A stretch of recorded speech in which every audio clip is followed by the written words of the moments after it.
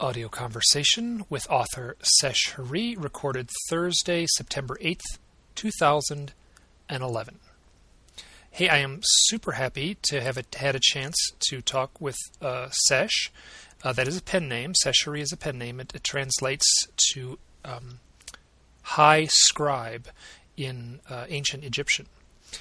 And that's the name he's chosen as an author, and he's written one book which is going to be the focus of this interview, which is called Handprint of Atlas, and it talks about ley lines and a term he uses which is topographical emergence, just talking about the lines that can be followed whether on a map or whether intuitively or using certain processes to discover these lines, and it's fascinating. It's just fascinating, along with the his theories and conclusions about these lines and about Earth features. There's a lot of his own personal journey in there, which makes the book great. It really resonated deeply with me. He also wrote a trilogy of fiction, and there's 3 books. One of them is Wonder of the World, the first one. The second one is Metamorphosis, and the third one is The Lost Pleiad. And we talk about those in this interview. He has also worked with Walter Bosley on 2 separate books. One of them is the Disneyland book called Latitude 33, Key to the Kingdom, and another one which is called Empire of the Wheel, which has just been released. All of these books are actually only available on Kindle, which is fascinating. So there's 6 books, all only available on Kindle here. I've read a couple of them. They're great. The Handprint of Atlas I recommend it highly. I first heard about Sesh when I heard him on Radio Mysterioso being interviewed by Greg Bishop. It's excellent. He talks about the trilogy of novels on that episode, and it's well worth listening to. It's linked to the show notes. And he also spoke with Don Ecker, and I thought that interview was great also, and that'll also be included here. And I encourage you, if you enjoy this one, to listen to both of those. It'll give you a much richer and deeper set of insights into who this guy is. And who this guy is really freaking is really fascinating. He, among other things, has been a Mark Twain impersonator, and he's done that on riverboats, done one-man shows, playing the role of Mark Twain. You don't get to hear that often. He's been a ventriloquist, he's a caricature artist, he's a magician, and he is quite an impressive thinker. I've spoken to him a little bit before doing this interview. We've talked on the phone a couple of times, and I'm very impressed with the guy as a I guess just a thoughtful thinker. One of the things we do talk about on this podcast here is he had his own set of what would be easily construed as UFO abduction events in his youth. He's very cautious not to call them that in this text, in the text that he wrote, but it sure is implied. He's had sightings, and as well as seeing a small being in his yard.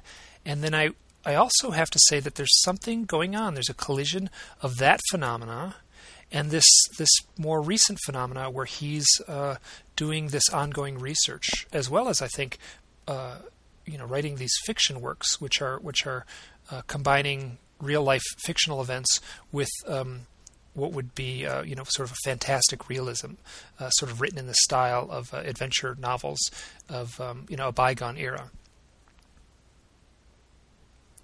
During the audio interview, we also talk about the events which I share on this blog here that surround my somewhat odd experience with a line on a map, and I'll put a link to those. Now, if you listen through this, it may be helpful. This is near the end of the show, and this show is a little over 2 hours. So a little bit 2 hours from now, we'll be talking about those events and the lines on the map, and it may be helpful to click on some of the visual images, and I'll put a link to those map blog postings on the show notes here. And let me add one more thing, which is very unusual for me. I did not edit this at all. I'm just letting it go from beginning to end without editing. I don't know what happened. For some reason, I did not mumble as much as I usually do, and the content sounds pretty great. If I sound a little bit louder than Sesh, I apologize. That's just the way the recording quality came out, and I apologize, but it's not too bad. So if you've never heard of Sesh Heri, you're in store for something very exciting here. This was a wonderful interview, and I enjoyed it greatly, and I hope you enjoy it too. Hey, I just want to say thank you so much for saying yes to this interview. Oh, absolutely. I'm thrilled to be on your show. We've had some conversations lately, and they were fascinating, so I expect we'll have a very interesting program. Good, and I feel the same way. Now, Sesh, you have written a book, and this is the book that's going to be probably the major part of this interview, a book that I just finished called The Handprint of Atlas. And it's a big, broad book that encompasses a lot, and if you could just give maybe just a summation of it just for the people who are listening. Yes, well, The Handprint of Atlas I would describe as almost a primer textbook on the subject of ley lines. It's a very complex subject, so many different aspects to it. So I've written with a very broad brush. I've tried to encompass as much as possible.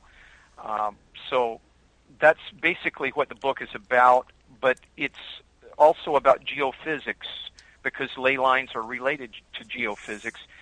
And in the course of me studying this over many, many years, I ended up developing a geophysical theory.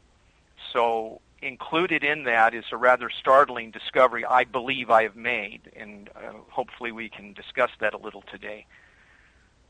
And having just finished the book, I would say there's a bunch of startling discoveries that you may have made, and I'll also add that reading the book follows the path of a personal journey. Also, there's a lot of information about yourself in there, and I found that almost as interesting, if not more interesting, than the geophysical stuff.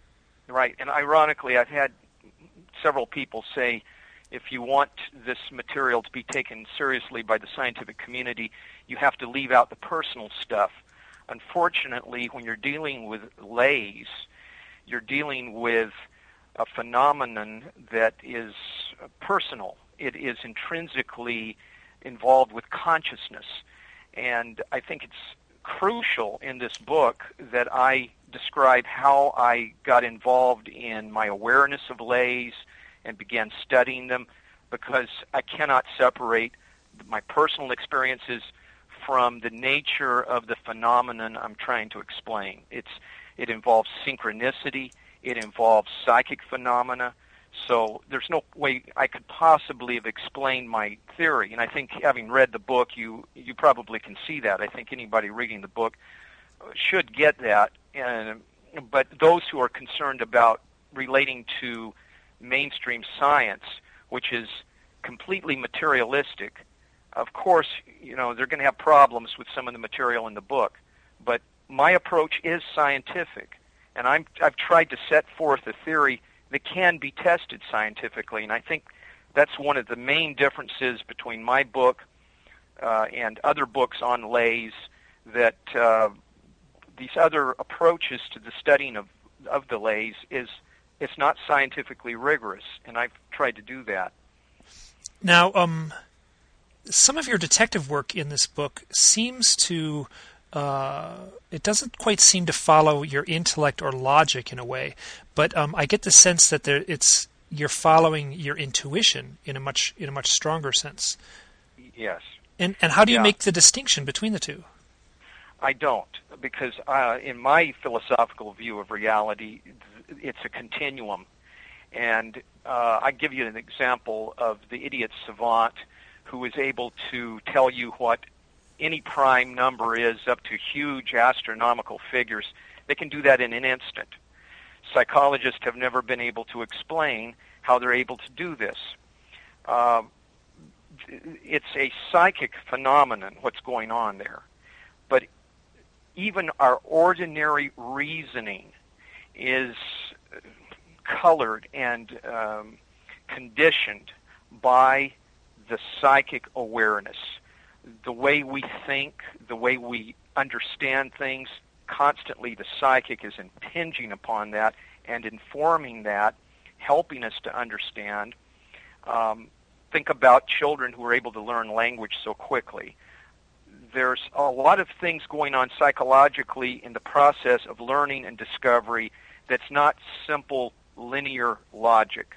The linear logic is very important, especially in the aftermath of experience, to try to put that into a framework that's understandable in an abstract way. It's very important.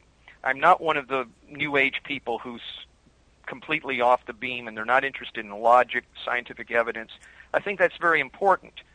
But I also think it's important to recognize that legitimate data points are also psychic experiences. So I don't see any distinction there. And that, when I read the book, I sensed that in the book, and it rang very true for me in a way, just from some of my own experiences. So I definitely tapped into that very, very closely. Mm-hmm. So you use the term ley lines, and when I think of a ley line, actually it's a little bit different now that I've read the book. But when I thought of ley lines before reading the book, I pictured some gentleman in a nice tweed jacket with maybe a compass and a hickory stick, walking around, Britain, going from ancient site to ancient site, following what may have been something that he could perceive using a dowsing wand or maybe even a compass. Right. Yeah, and that's the picture of Alfred Watkins in the 1920s, who popularized the whole thing. In fact, he's the one who coined the term ley. But there's quite a bit more to it than that. The term ley is a very ancient term. It actually goes back to ancient Egyptian. Few people have... Well, I think I'm the one who discovered that. At least that's my theory. The word in ancient Egyptian for storehouse was actually ley. What they meant by storehouse is very rich, but it relates to all of these ideas about places being centers of vital energy, vitality, and so that's the beginning point. Watkins did a lot of interesting research, but he had a lot of criticism because the mainstream scientists were saying these alignments are just in his imagination. It's just a coincidence. You get 2 or 3 points in a map that line up. It means absolutely nothing. So he was open to that argument. Now, over the years, other people have done a lot more research that tends to argue anecdotally that there are these real alignments, but it's still very much open to criticism that, well, this is still just coincidental. Where's the real rigorous science? So that's what I got into later after I had some incredible experiences that I wasn't even thinking about leys at the time.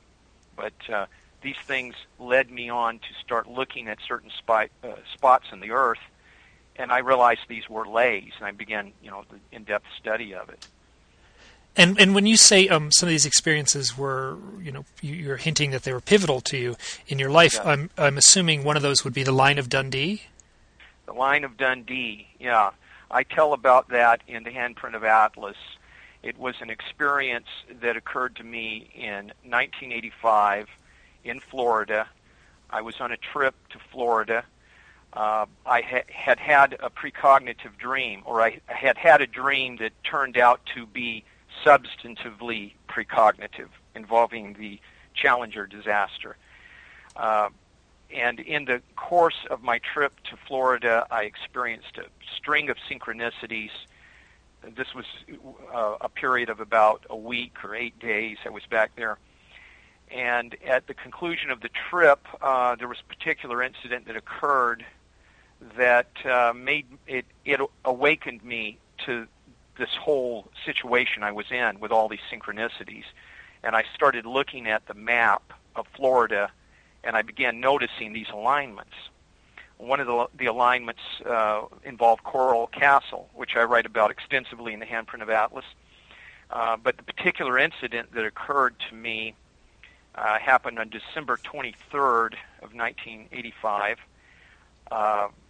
and it involved an automobile accident that I was almost involved in, and narrowly escaped. A big rig almost hit us, went off the road, it hit a light pole, it spun around in a circle. My brother was with me at the time. We got out, and the people got out of the cab, and they were all right, but we were in kind of a state of shock because we almost got hit. These people could have been seriously injured. They weren't. They broke a power line that was on the ground. Well, after this event, my brother noted the name of the town, Dundee, and I had been noticing all these synchronicities. So I started looking into the etymology of Dundee. I got out a map of Florida. I looked at it, and I noticed that there was a line between Dundee and Coral Castle, that if I drew a line between those 2 points and extended it on up into the United States and Canada, there were a number of very interesting places that line crossed or came very near to, including my grandfather's place of birth. And then I noticed in Kentucky a whole bunch of little towns with interesting place names that related to places where I was born, my brothers were born, my grandfather was born, and also along this line, repeated in several places, was the place named Dundee. So therefore, I began calling this the line of Dundee, and that began my study of the ley lines. I think that's about as clearly as I can explain it right now to you, but I would encourage the readers of the book to look into that, and they could see how rich the experience was for me and why it inspired me to dig into this deeper, this whole subject. Now, yeah, this is actually, here's something I have written in my notes here, and I copied this right out of your book. At the end of the chapter, where you feature the line of Dundee and your experiences, you write, "What I was doing was about to send me on a fantastic quest, a quest that continues to this day. The line I was studying was a path, and it was meant for me alone." Yes. That statement resonated so deeply with me, just given a set of my own personal experiences. And it also, I'll read another little quote here in a little bit that resonates also very deeply with me, that almost matches that. And it's a very mystical quote from Carlos Castaneda. Yes. And the whole point of this is that these were obviously synchronicities. And keep in mind that these synchronicities had been occurring to me in Florida and involved this dream in which I saw a rocket ship very much like the space shuttle crash at night. And it turns out that shortly after that, the Challenger disaster happened. So right off the bat, this is about psychic phenomena. It's about synchronicity. Yet, what I noticed with this line of Dundee, it was also about physical reality, because that line, I noticed, formed the long axis of the Florida peninsula. And someone might ask, well, how do you know that was the long axis? Well, I'm an artist, as you are, Mike, and I've studied art for many years, and I have a developed aesthetic perception. I can see the average line in undulating forms. Renaissance artists use this throughout their paintings and even in sculptures, where they would take something like a pentagram or a golden rectangle, and they would use that as a basis or a template in order to organize the various visual elements in the painting, so that your eye would follow all of these single objects into an integrated picture. It would be a pleasurable experience. And the viewer wouldn't necessarily be aware of the underlying geometry.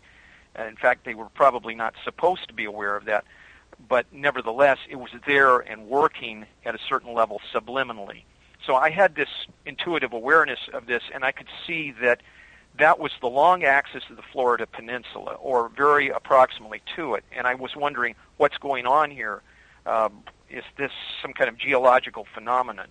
So that took me into California, and I live here in California, and I started looking at places around here, land masses around here, and studying interesting spots on the landscape and noticing how they were lining up. And I began to form this theory that actually the lays are geologically based. So I began taking it from there.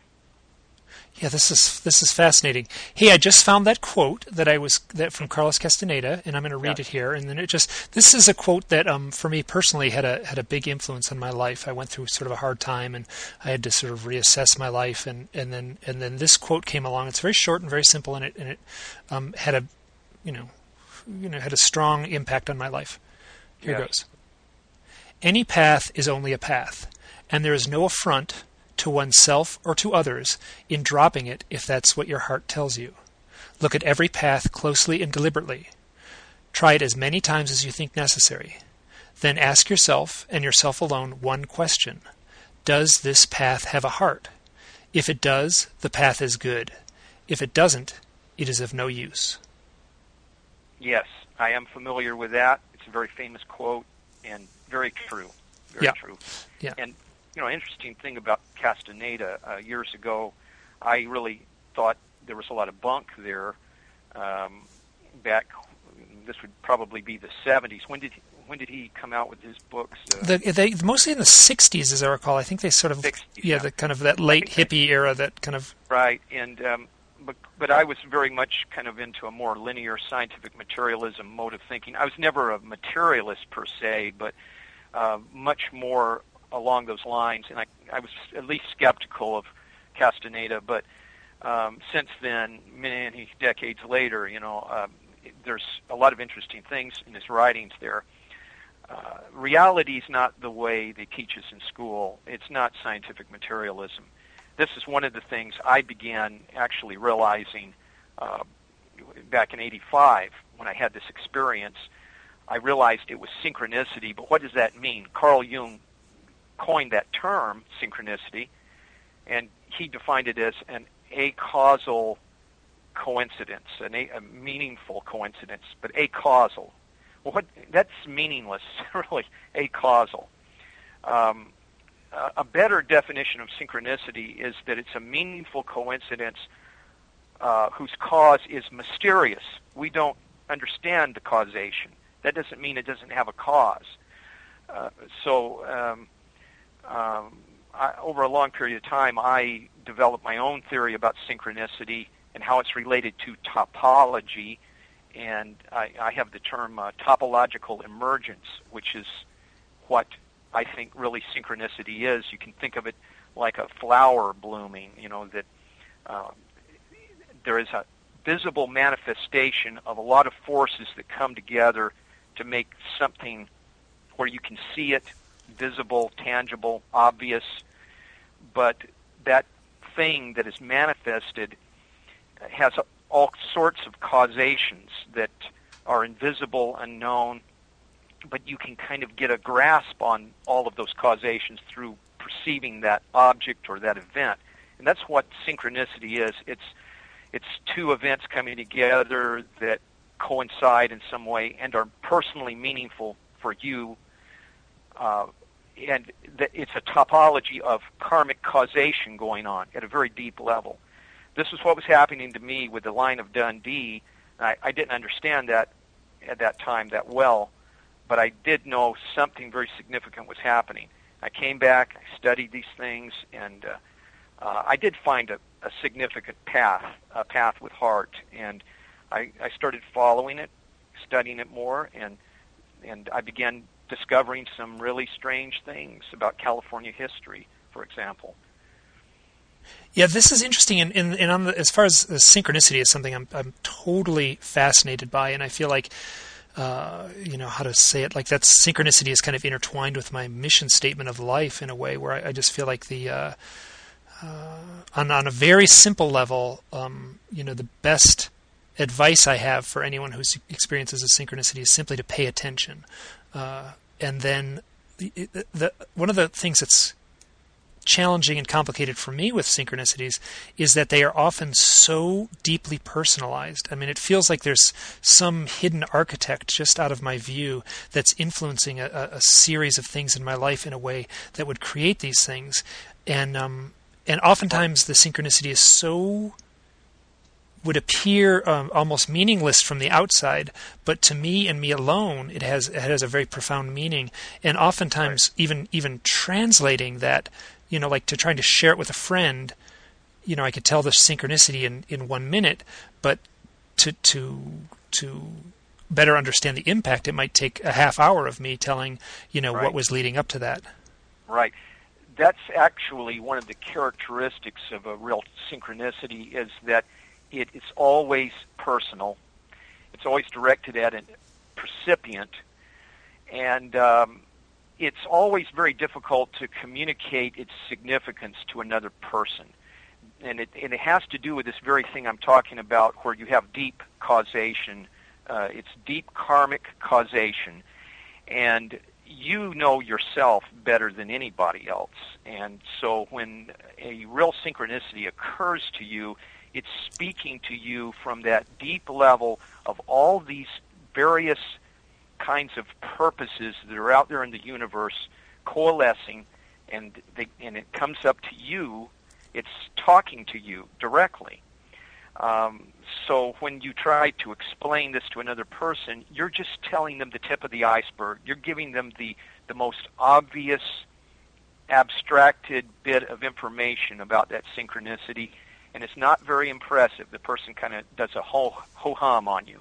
And it could be somebody you know very well. And I'm speaking from experience here, that your own synchronicity is never as impressive to another person as it is to you, and it's meant to be that way. Once you learn about synchronicity, you also learn that, first of all, you don't need the other person to really embrace it the way you do.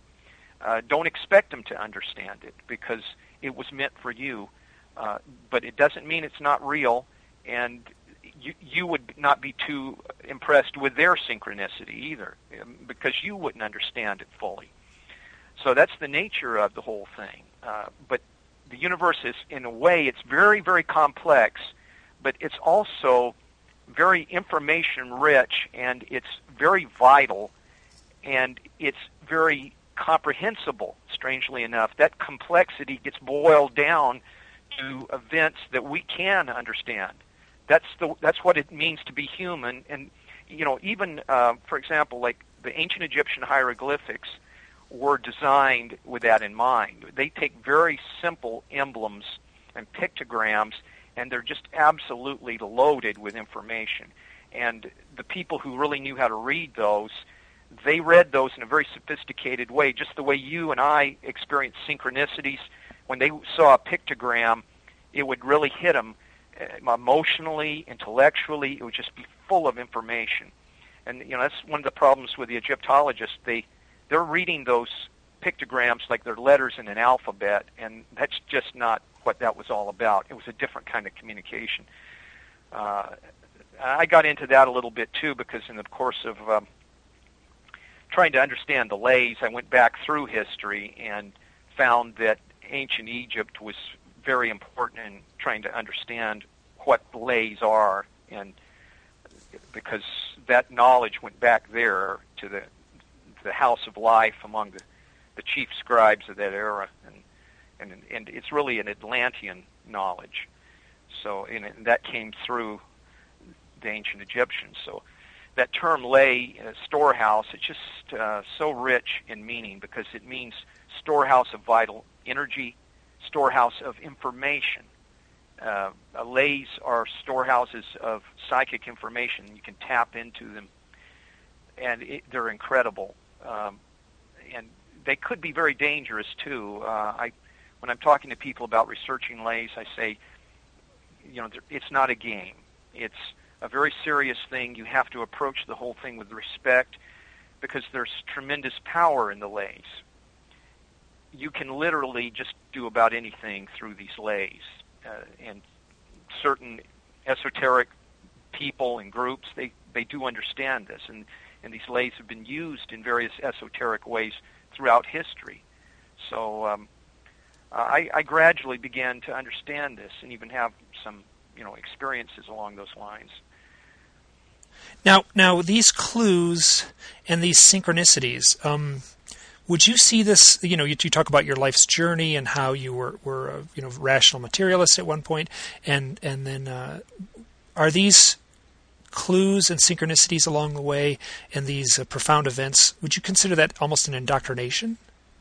Well, not an indoctrination, because the very word doctrine is absolutely the opposite of what I experienced. Doctrine implies an arbitrary kind of mindset, an arbitrary set of rules or dogma. What I experienced was more like an initiation into another level of awareness. And in that sense, yes, it was an initiation. The Dundee experience was very much like the ancient Greeks when they dealt with the memory theater. And I actually discussed this in the handprint of Atlas, where the poet Simonides has this experience with a banquet hall. A lot of people who know Greek myth would be aware of that, where the banquet hall was full of people. Simonides he was the poet, he went in to give his poem, and he dedicated half of the poem to Castor and Pollux, but the host wouldn't pay for the full poem. He would only pay half, since half of it was dedicated to these two gods. In the midst of this, Simonides is called out of the banquet hall. There's two gentlemen out there. They turn out to be Castor and Pollux. Meantime, the banquet hall collapses, kills everybody inside. The shock of this has an effect on Simonides' awareness. He goes in, and because of the shock, he's able to tell the identity of everybody in the hall, even though they've been mutilated beyond recognition, simply by their position in the hall. And from this, he supposedly discovered the art of memory, which was a way of memorizing things and giving speeches by memory. And all of these techniques that come down to us today, orators, actors use some form of this. You've probably seen stage acts where mentalists can remember everybody's name in a room. They just call it out once, and then they go back and tell everybody's name. There's ways of doing that through association. It's basically what Simonides was doing. But it was because of this shock that hit him that he was able to do this. This very similar thing happened to me with the Dundee incident. It was a kind of initiation into the lays, full of synchronicity, but a shocking experience that caused me to kind of become more alert, to look at things in a different way. So it was an initiation, and it continued. And I have to add that it continues to this day. I continue to have unusual experiences that broaden my awareness of things, heighten my awareness, where I can understand things a bit better, and it's growing all along. And I've gone far beyond the information in the handprint of Atlas. But this was the original book came out in 2006. I did an update for 2010 with a little bit more information. But this kind of represents all of my experiences up to about 10 years ago, and since then, all kinds of things have happened to me, and this is just a beginning point, but it's something people who are not familiar with lays, they need to read this first, and they probably would have their own experiences. You use I agree that initiation is a much better word than indoctrination.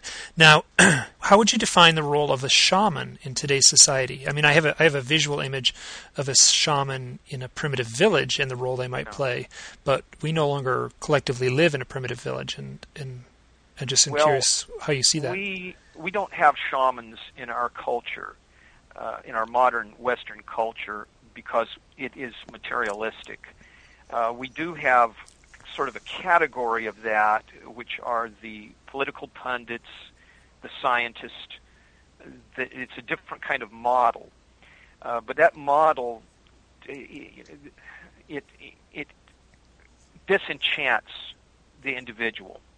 It says the individual is cut off from the universe. The universe is dead matter. There's no consciousness out there, except for a few little sparks here and there.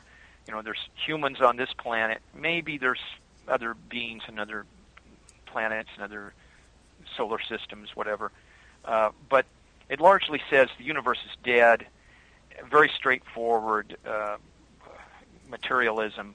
And so you have to kind of look to experts,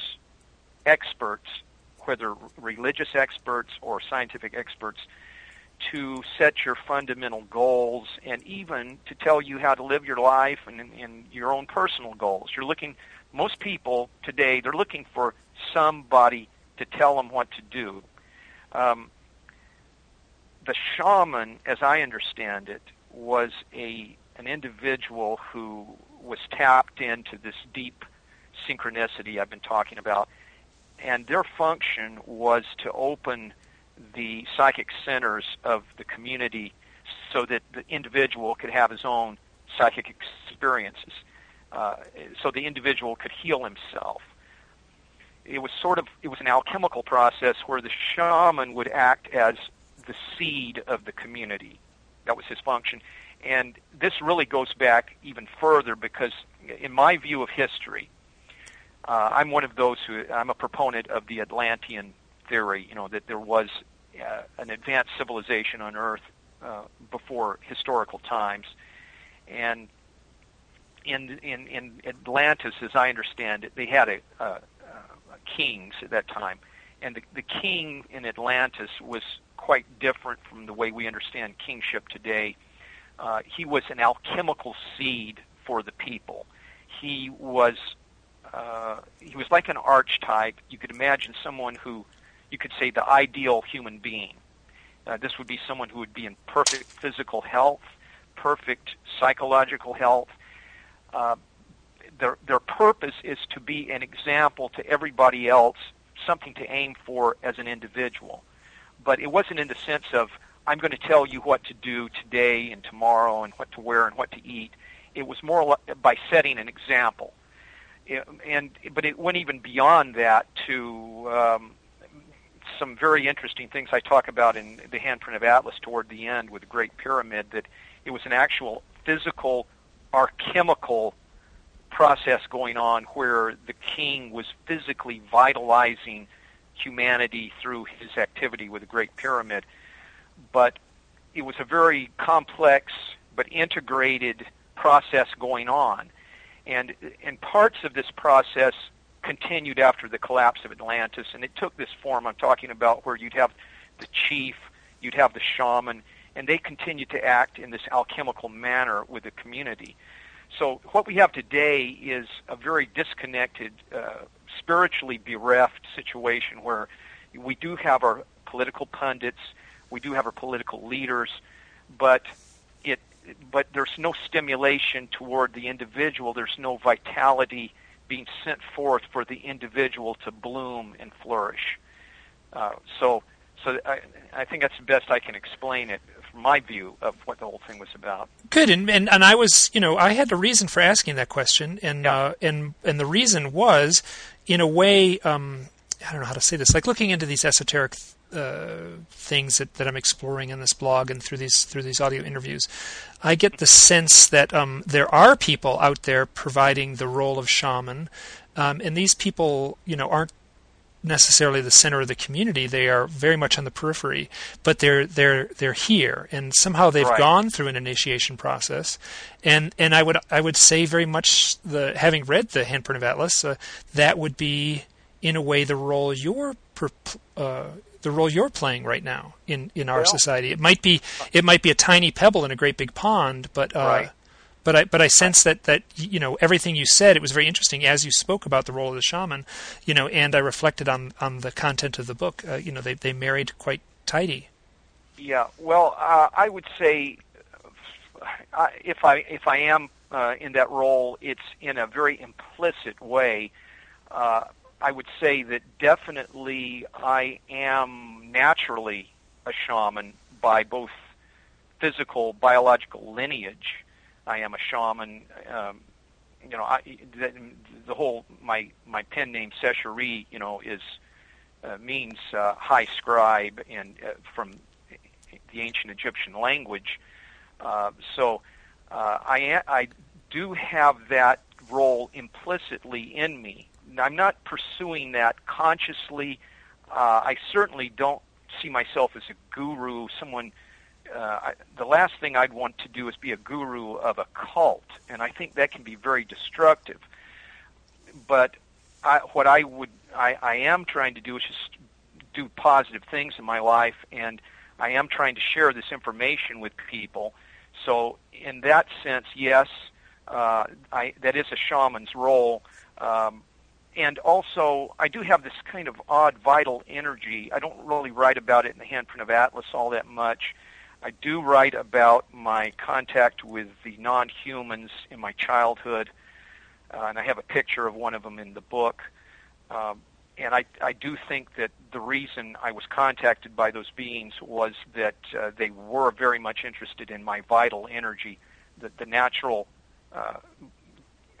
etheric vital energy that people like me have, an overabundance of it. And I can detect it in my mundane life, how people react to me. And, if you have a lot of vital energy, you get a characteristic response from people, and things happen to you in a certain way where you can tell people are actually tapping into your energy. So in that sense, yeah, I'm a shaman by nature, but I think what I've actually done is I've consciously avoided that role. I've actually saw that, yes, I have that in me, but maybe I feel I'm not spiritually developed in this lifetime enough to take on that role, so I would look to some other people, to be an active shaman, but I think we all can be that role in life. We all have this vital energy, so we can all have a positive impact on people around us, and that's what it's all about with the shaman. He's trying to stimulate the community so that they have their vital energy and they do their own thing.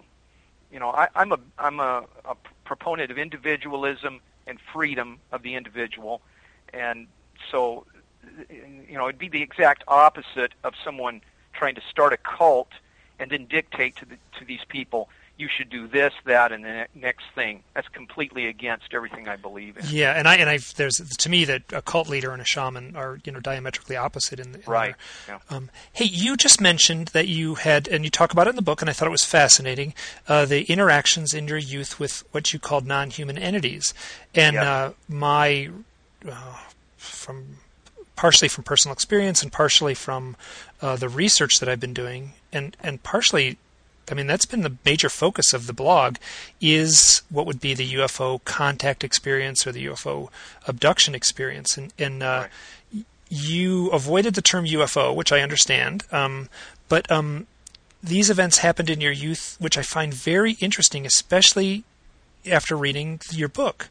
Because of the line of inquiry you've made in your life, and then the conclusions you're making are so profoundly bold that I'm left to conclude that those events in your youth and what you're pursuing now are somehow intertwined. Well, I avoided in the book making a statement like that. I left it to the reader to draw his own conclusions, because there's no hard and fast evidence there's a connection between the two. But I myself have looked at the whole thing, and this is the reason I put it at the beginning of the book about the non-humans. I felt that, to be honest about this whole thing and the synchronistic aspects of it and everything, to give a full picture to the reader, I needed to put that in the book. I actually debated putting it in the book because, of course, there are people who are still very skeptical about the whole abduction phenomenon, it's just another obstacle in getting people to listen to you if you put this in. And there's so many people who have claimed to be abducted, and some of them are very famous, like Whitley Strieber, other people just from unknown individuals, whatever. It's been a huge subject, and I'm sure a lot of people, even the paranormal community, are probably a little bored with it, and it wasn't my main thesis in my book, but I still felt it needed to be in there. Did any of this information come to me as a result of my interaction with these beings? I've had people very close to me ask that question. And my thought is, I believe it's connected, but I don't know how closely. I think it is something like this, that the same reason I'm having these experiences, understanding the ley line, is basically the same reason these beings were interested in me. It flows from the same cause, which is my unique nature, in the sense that I'm of a certain lineage. I believe I'm of a lineage of ancient scribes that go all the way back to Atlantis. I've done personal research and genealogical research, and I believe that I'm of this lineage, as many people are, and they don't know it in some cases. But I have a very interesting genealogy and personal family history that points to that, and that it was a continuing thing going on for generations. And notice that the abduction phenomenon involves people being abducted in generations. The grandparents and the parents and the children are all abducted when they look back over a century or so. Well, things like that have happened with me. So I felt that was important to talk about that. What these beings are, I don't know. I'm not going to... At one point early on, when I really got to thinking about this, and I've been interested in the subject, of course, all my life, being a child, having these experiences, but I shut them out at that time. I didn't want to deal with them as realities, but as I got older, I read UFO books and all that, and my thought was, well, this must have been spacemen from another star system, or from another galaxy or something. Well, I don't discount that possibility that that kind of thing is going on, but I think the subject is much more complicated, and the things I've studied over the decades, and even with my own personal experiences, lead me to think that this is a phenomenon that involves things like interdimensional realities and time travel. So it's very complex, but I think that maybe some of this information I have in the handprint of Atlas, it's possible it might have been imparted to me through my contact with non-human beings. I just don't know. I'm not claiming that, but I could leave that open as a possibility. Do you ever feel compelled or impelled to do the research you're doing? No, actually not. What I felt, and I'll tell you, I've always been a little leery of obsessiveness in all forms.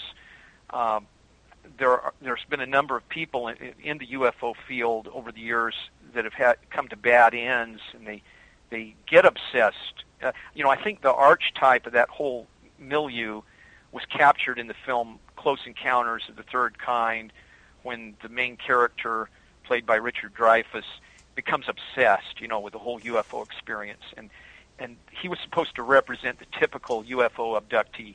They basically go nuts, and they just become completely obsessed, and that's all there is in their life.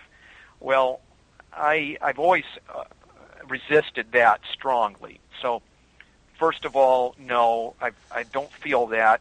I've always been curious about it.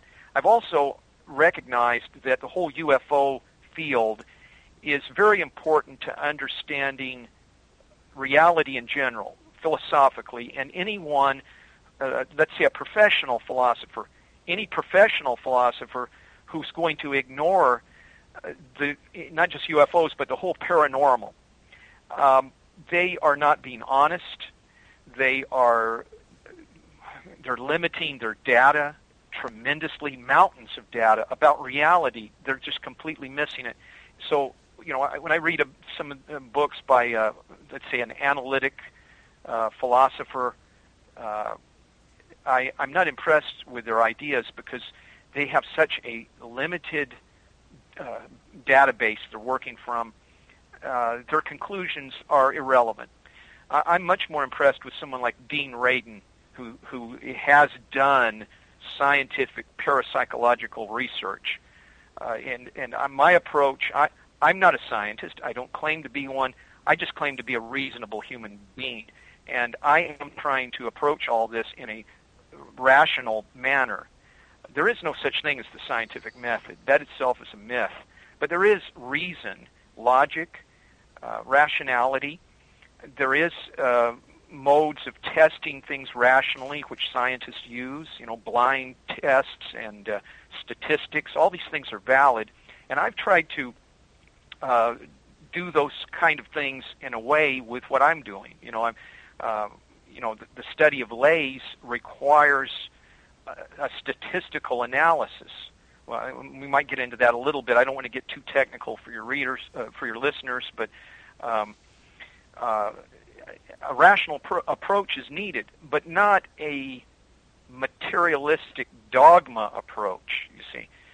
So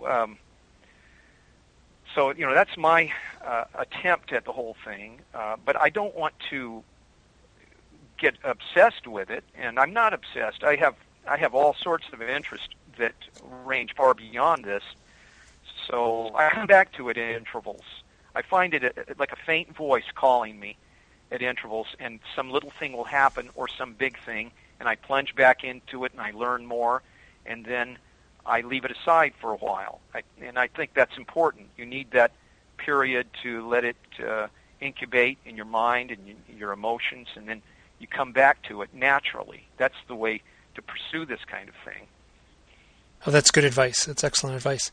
I'm gonna. There's an author and researcher and presenter named William Henry.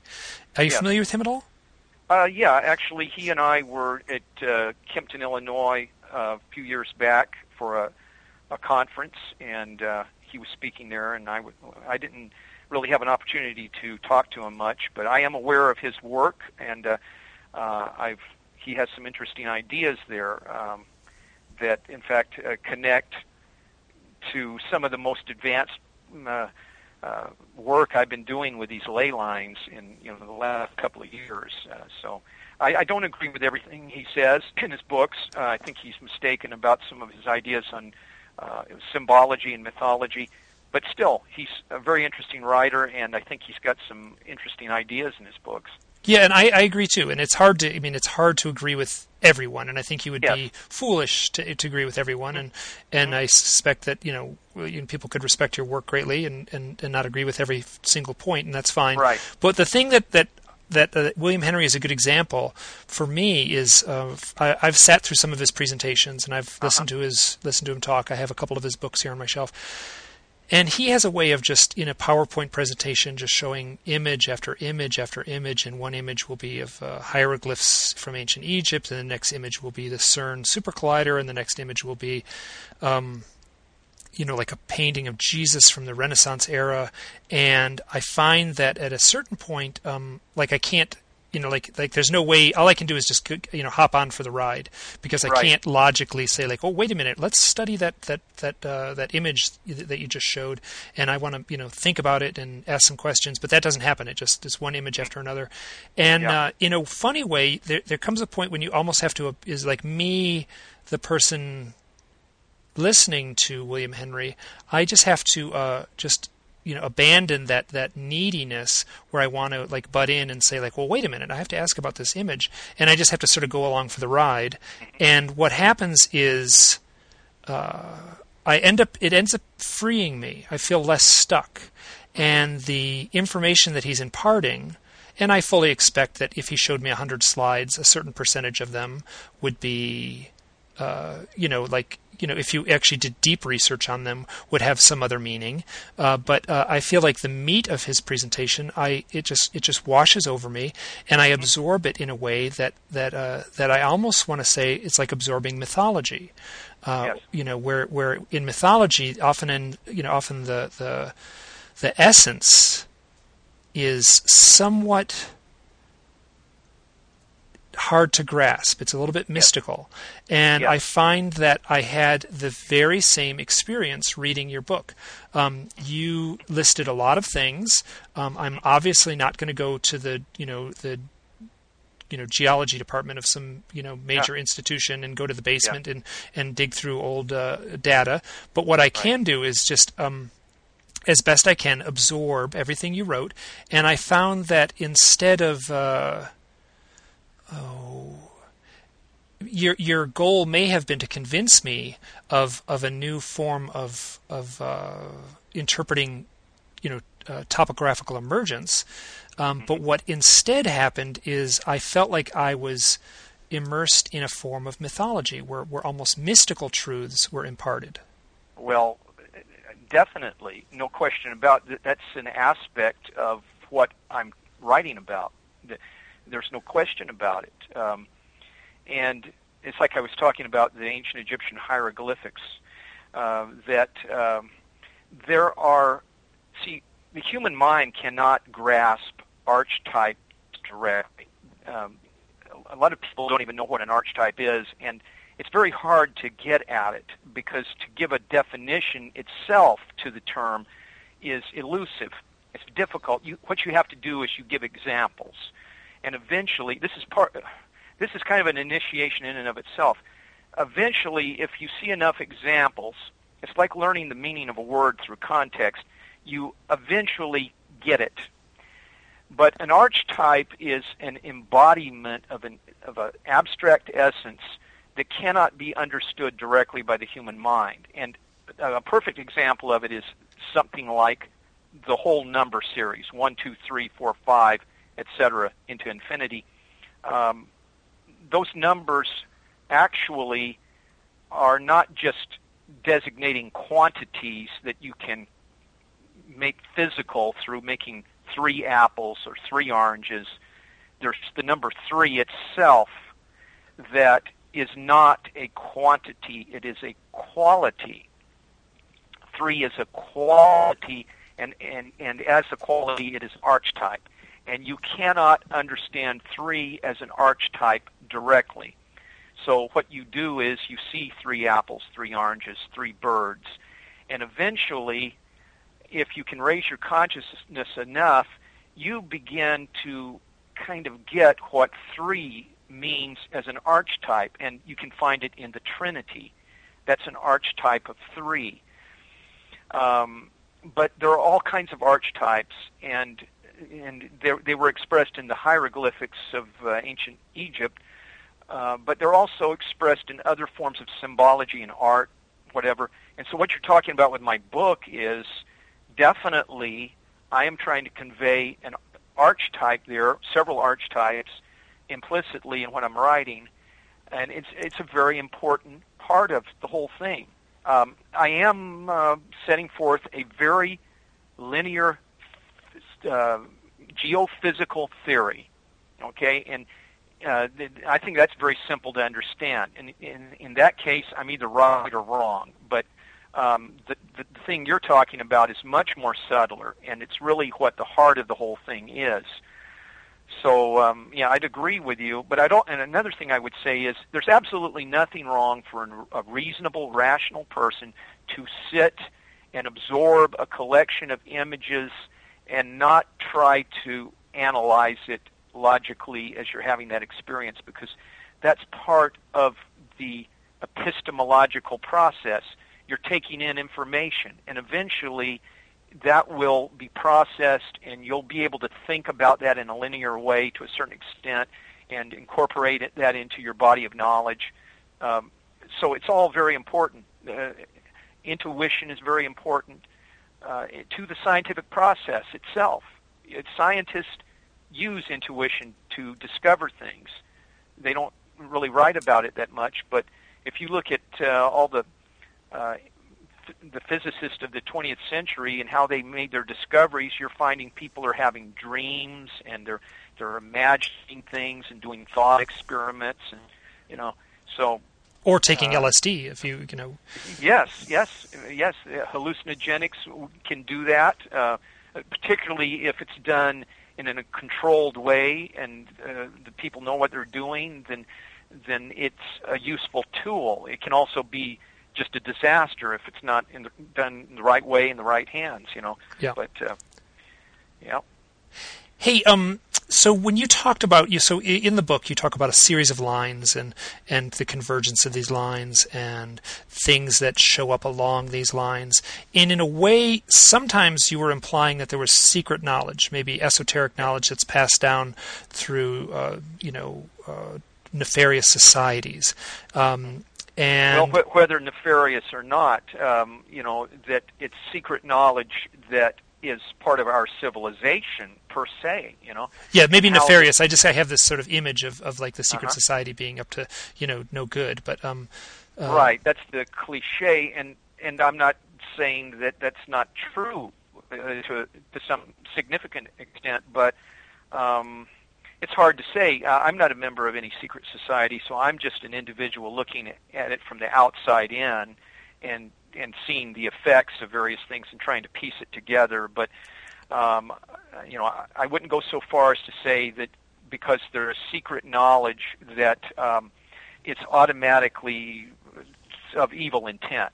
Good. But because there's many good reasons for knowledge being secret. There's very valid reasons that our government keeps their secrets about their weapons and that kind of thing. We don't want power to fall into the wrong hands and be used against us in a bad way, So there's valid reasons for secrecy, and the ancient alchemists were well known for their secrecy. So I don't want to put a value judgment on it per se. I don't want to limit the looking at the data about the secrecy by trying to promote some belief system, and say, oh, well, there's a conspiracy here, and they're trying to do something bad to people, and if it doesn't fit that model, then I'll ignore that data. I'm just trying to look at all the data, and what I see is that most generally that civilization as such, as we understand it, is something that does not happen accidentally. It's something that's kind of managed from the top down, and at the top a lot is known that is not revealed at the public level, and especially like in the last 500 years with the Renaissance, that I think a good case could be made that there was a lot of knowledge that existed that was kind of meted out at certain times and places so that certain things could happen. And so I allude to that in the handprint of Atlas in regard to the ley lines, that there was a big secret in California. Do you talk about that? Oops, say again. I just lost you just a little bit. Yeah. That in the handprint of Atlas, I allude to a big secret that was here in California concerning the ley lines.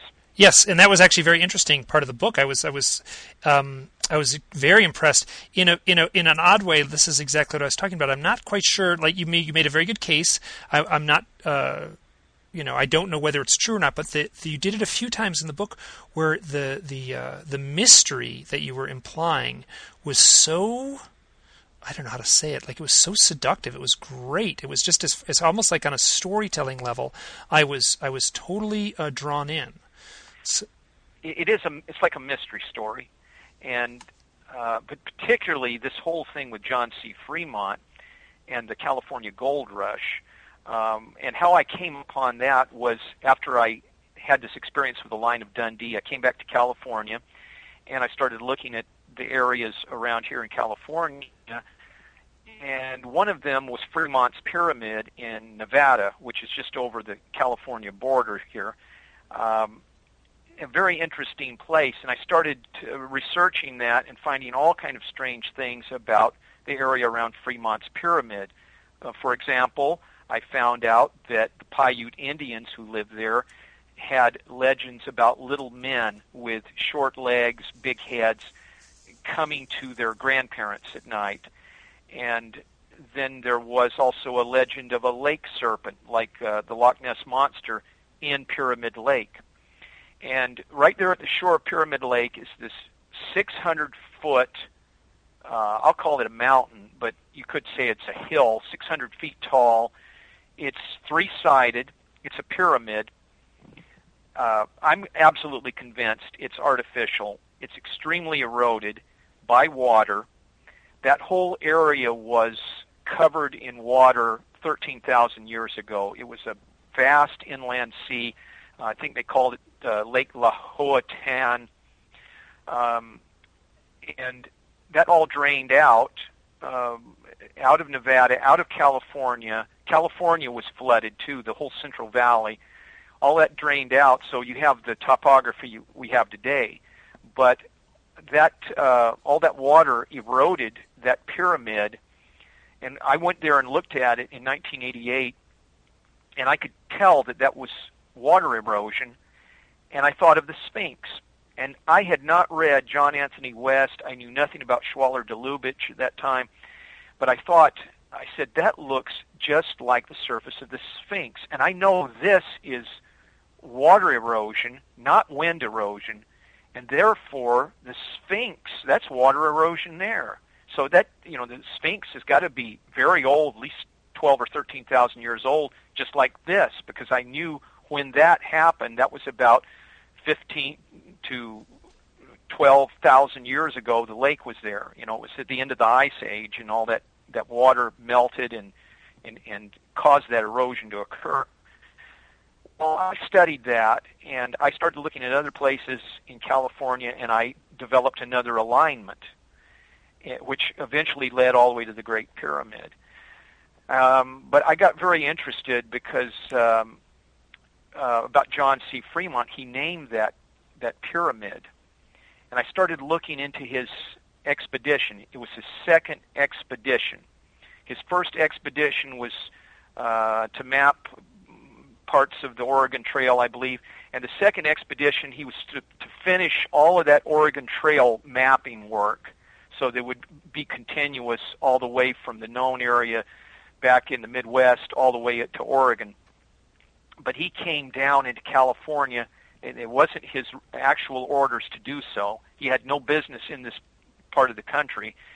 And he came down here through Nevada and camped at Pyramid Lake and saw the pyramid. And so I studied all that, and I began learning some real weird things about his expedition. Like he carried along 12-pound howitzer cannon with him all thousands of miles across rugged country. His commanding officer didn't want him to carry this cannon. It had no use whatsoever. Why did he carry this cannon? And then he dumps it just a little bit south of Lake Tahoe finally, which is only about 90 miles from Pyramid Lake and that big pyramid. So I got to looking at all of that and his visit to Sutter's Fort. I started looking at the geomorphology of Sutter's Fort. I looked at how Fremont came into California from Pyramid Lake through the Sierra Nevada mountains and passing through the Indian village of Coloma. And I knew there that, of course, Coloma is where gold was discovered in 1848 by John Marshall, who was working for Sutter. They had just built a sawmill up there. Well, in 1844, Fremont and Kit Carson passed right through this area, and all kind of little odd things was happening during this passage. So basically what I concluded from the information I developed was that Fremont must have had some secret maps or something. And he knew there was gold in California, and his job was to come in here and verify that. So that's what I'm talking about in the handprint of Atlas, that I believe that the whole gold rush with John Marshall supposedly discovering the gold was simply staged so that there could be this great influx of gold seekers coming in from all parts of the globe. It was the largest migration of men in the history of the world. And I think it still is today. I'm not sure about that, but I know at the time it was the largest migration in the history of the world. How could they accomplish this with Marshall finding a few nuggets of gold in the tail race of that log flume operation. How could he do that? Bring all these people in. That's a story in itself. I don't even discuss that in the Handprint of Atlas, but there was a great amount of publicity given to his little discovery there. But I explain why they chose Coloma as the site for that, what I believe was a staged discovery. And that was on basically what you could call a ley line, and it connected to Pyramid Lake and this giant pyramid, which I think is part of a system of energy transport related to the Great Pyramid. I believe that Fremont's Pyramid and the Great Pyramid were operated by the same civilization, built by the same civilization. And that you're implying that would be the Atlanteans. Yes, I believe the Great Pyramid was built by the Atlanteans, and that it was a worldwide system, and part of that system was what is presently called Fremont's Pyramid. Today, Fremont's Pyramid, if you looked at it, you'd see an eroded mountain peak, about 600 feet tall, very much rounded off and eroded with water.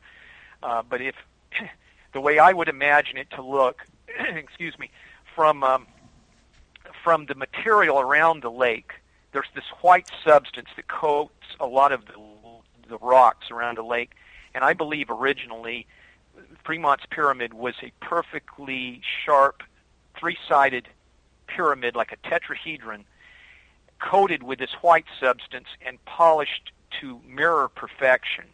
And it was some kind of phase conjugate mirror with the Great Pyramid. And a further thing that suggests that is its position geologically on the surface of the Earth, that it's a very stable site in terms of tectonic plate movement. So I developed this material over a long period of time, but it all hangs together. There's a lot of detail. It gets into California history. It gets into even earlier old Spanish novels and all sorts of little bits and pieces of information. They all hang together. They all agree and point to the idea that it was secretly known hundreds of years ago, at least, that there was this vast gold field in California, but they were going to keep it a secret until just the right time. So the discovery by John Marshall in 1848 was the time the people who had the secret information, that was the time they decided we're going to let everybody know about it, and we're going to develop this gold field now, and we're going to populate California, etc. It was a very momentous event that tied into a much larger plan for the development of the human race. And you just retold that story here in just a few minutes, and I will have to tell the people listening, that was a great part of the book. I was totally, wrapped up. It was very engaging and very interesting, and the mysteries that you allude to were so, almost magical in their intensity. Yes, and I felt that over the years as I studied this. It's quite an adventure to go to Pyramid Lake and then to study out these other places. And even I don't go into a lot of detail in the book about finding the white rock, which is a marker on this line. It's a ley line, basically. But what do I mean by a ley line? We might get into that a little bit later. But briefly, this is a line of tension stress in the landscape created by continental drift. And this particular line runs from Fremont's Pyramid on the shore of Pyramid Lake all the way across the landscape to Coloma, California, the site of the gold discovery, and then on across California. And there's a white rock in the foothills of the Sierra Nevada mountains here in California, right on the edge of the Sacramento Valley. And that rock is covered with this same kind of white substance. I don't know what that substance is. I've looked at it closely at Pyramid Lake. It's like a very thick white paint. It would be interesting if someone would analyze that material, but it could almost be like I don't know, limestone or something, but it's very white. It seems to me to be an artificial material, like a paint. And what further supports that view is that these white rocks are actually ringed around Pyramid Lake. You'll find them all the way around the shore of the lake. And some people think that the Indians, the Paiutes, put them there for ceremonial reasons. But what I think it was, that whole lake was ringed by white-covered rock, and it all broken up and eroded over thousands of years. So now you have what you see there.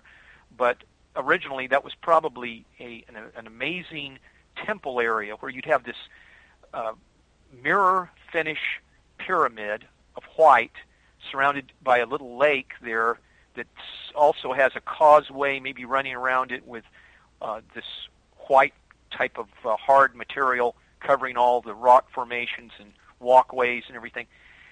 But then this rock there on the foothills of the Sierras, it also has exactly the same covering. That's why it's called white rock.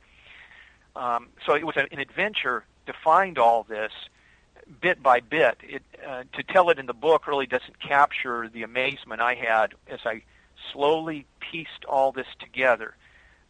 And it continues to this day, amazing things with the whole phenomena of lays and ley lines.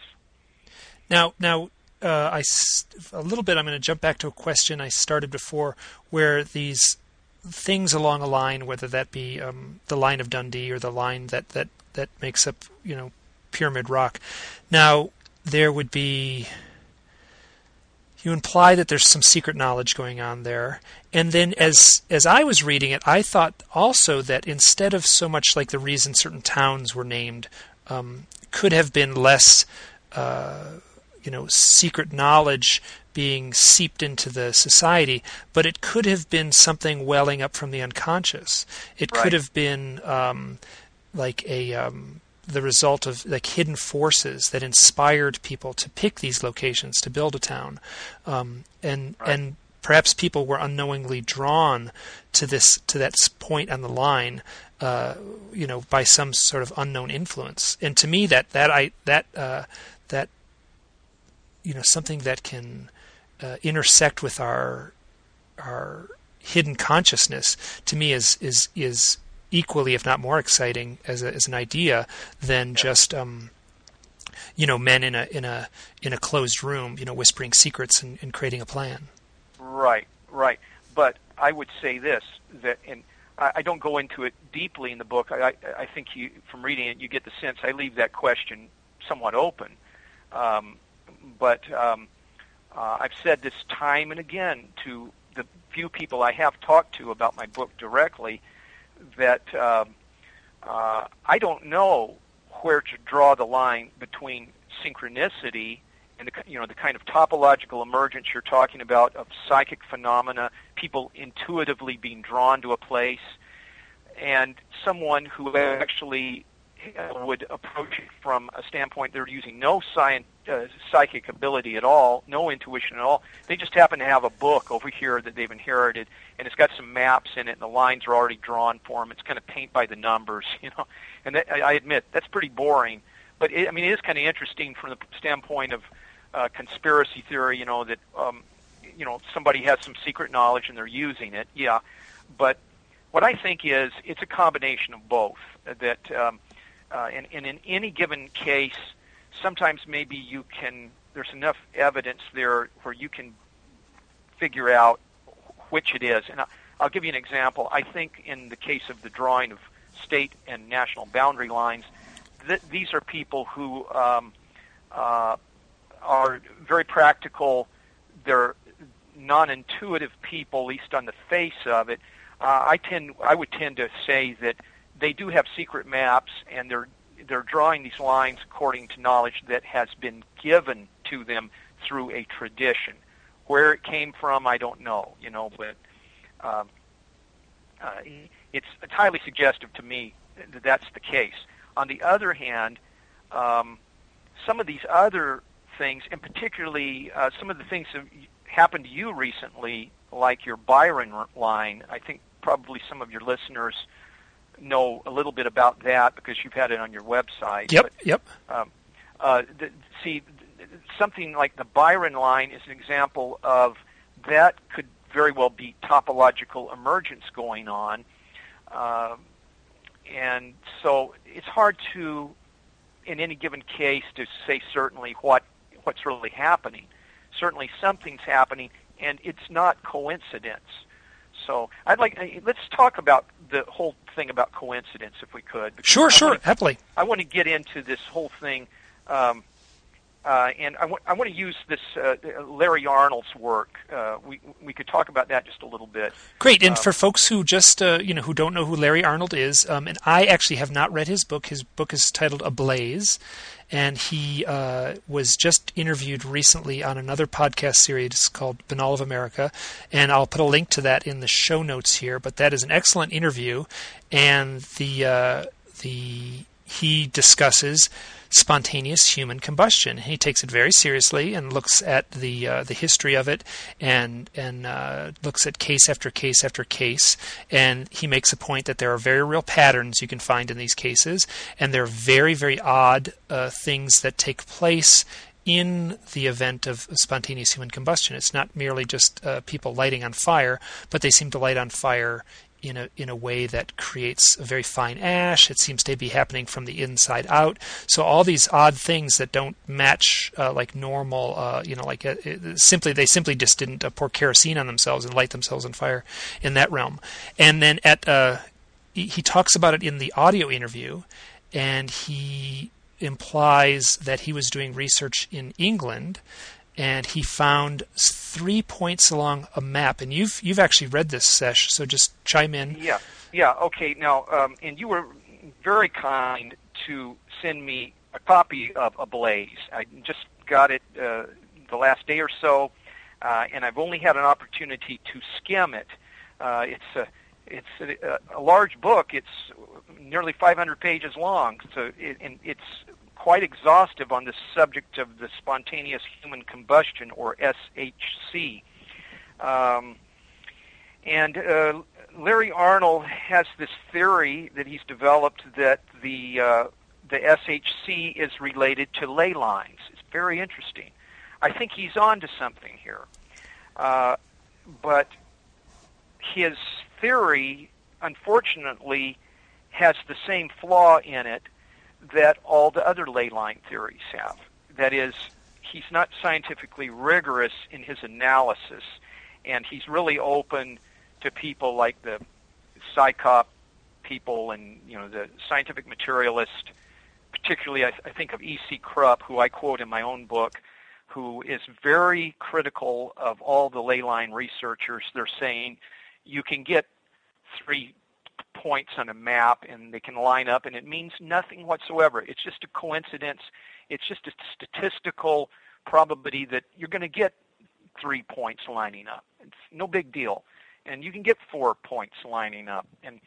And so, but see, he's approaching his fire lane theory this way, but that doesn't mean that he's really wrong in essence. It's just that his method of analysis is weak. And he has this map in his book about proposed fire lanes for Great Britain, in which I think there's something like 50 sites all over Great Britain that he's pinpointed where there were these spontaneous human fires. 50? That's much more than I would have guessed. I would have guessed. Oh, yeah. Wow. Yeah, it's fascinating. Well, and he said that for whatever reason, it looked like England had more spontaneous human combustions there than any other place. I don't know about that. Oh, and I would just add that it's another little odd little fact is that England certainly seems to have more crop circles than any other place. Yeah, that's right. I never really gave that much thought. I assumed it was because there was more interest in researching it over there, but it might be that there's an actual cluster going on. I don't know. That's something else to be looked into. But his basic technique here, I think in one of these, he's referring to a fire lane number 1, and he has as many as 10 sites on a single line going along the eastern coast of England there, and just eyeballing it. I'm talking here about the visual estimate. What is the visual estimate? Well, you can imagine let's say an art historian. He looks at a painting by Poussin or Rembrandt or something, and he looks at it, and by the way the arms of the figures are arranged, and the urn and the flowers and the lake in the distance, he can see that the artist has composed all these elements according to a 5-pointed star, and he can actually see where the lines of that star are located on the picture. You know, they're implied by the way all these forms are organized. He's doing a visual estimate. He's doing of the straight line averages of undulating forms. In statistics, you have a scatter dot diagram.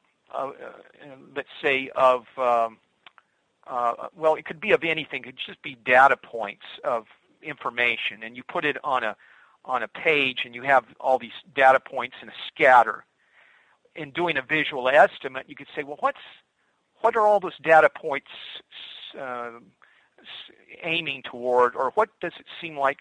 Where's the average line that they're describing? They're kind of scattered out in a certain direction, and that implies a line going through them. What's the average? How could I figure that out? You can kind of eyeball it. If they're very close together, you could kind of say, well, the average line is right along here, you know, and you draw this line.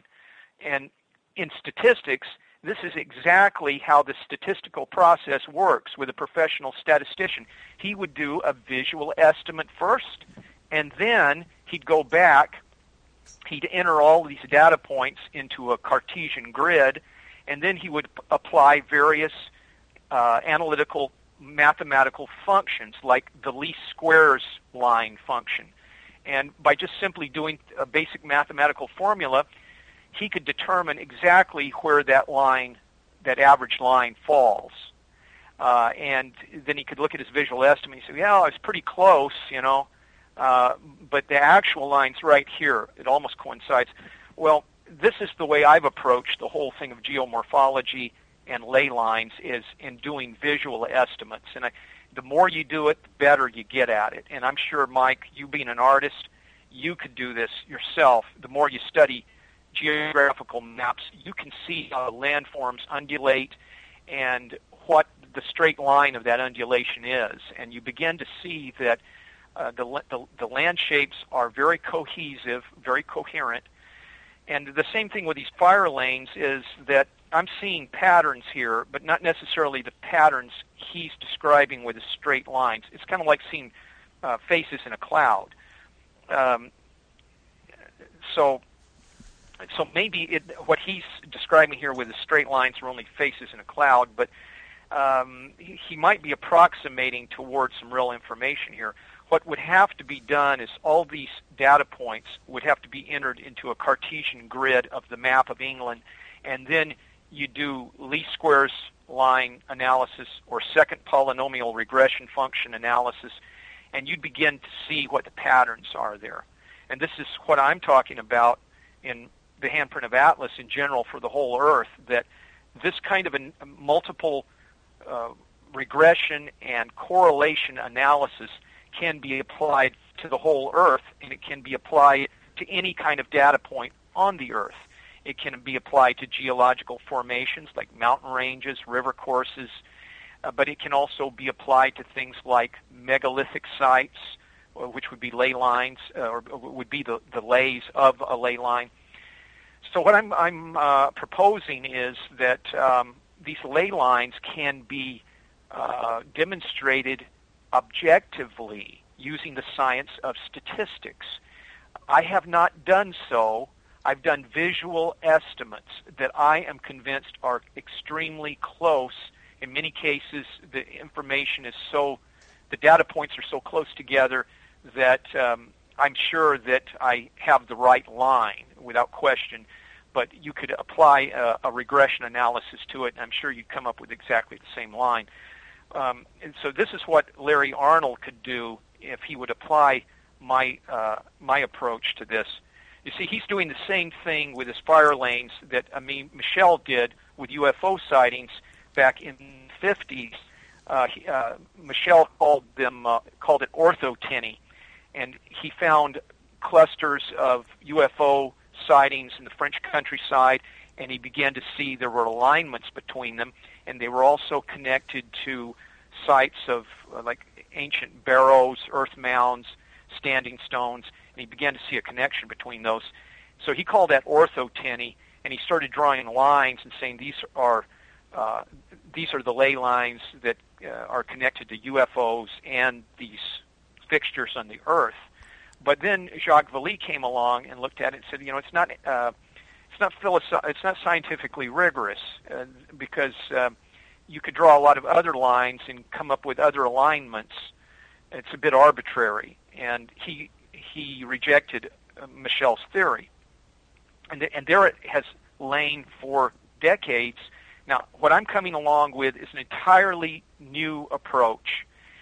The only person in the paranormal research community I know of that's would even recognize him is Dean Radin, because he's applied statistics to psychic phenomena himself, so he'd know what I'm talking about.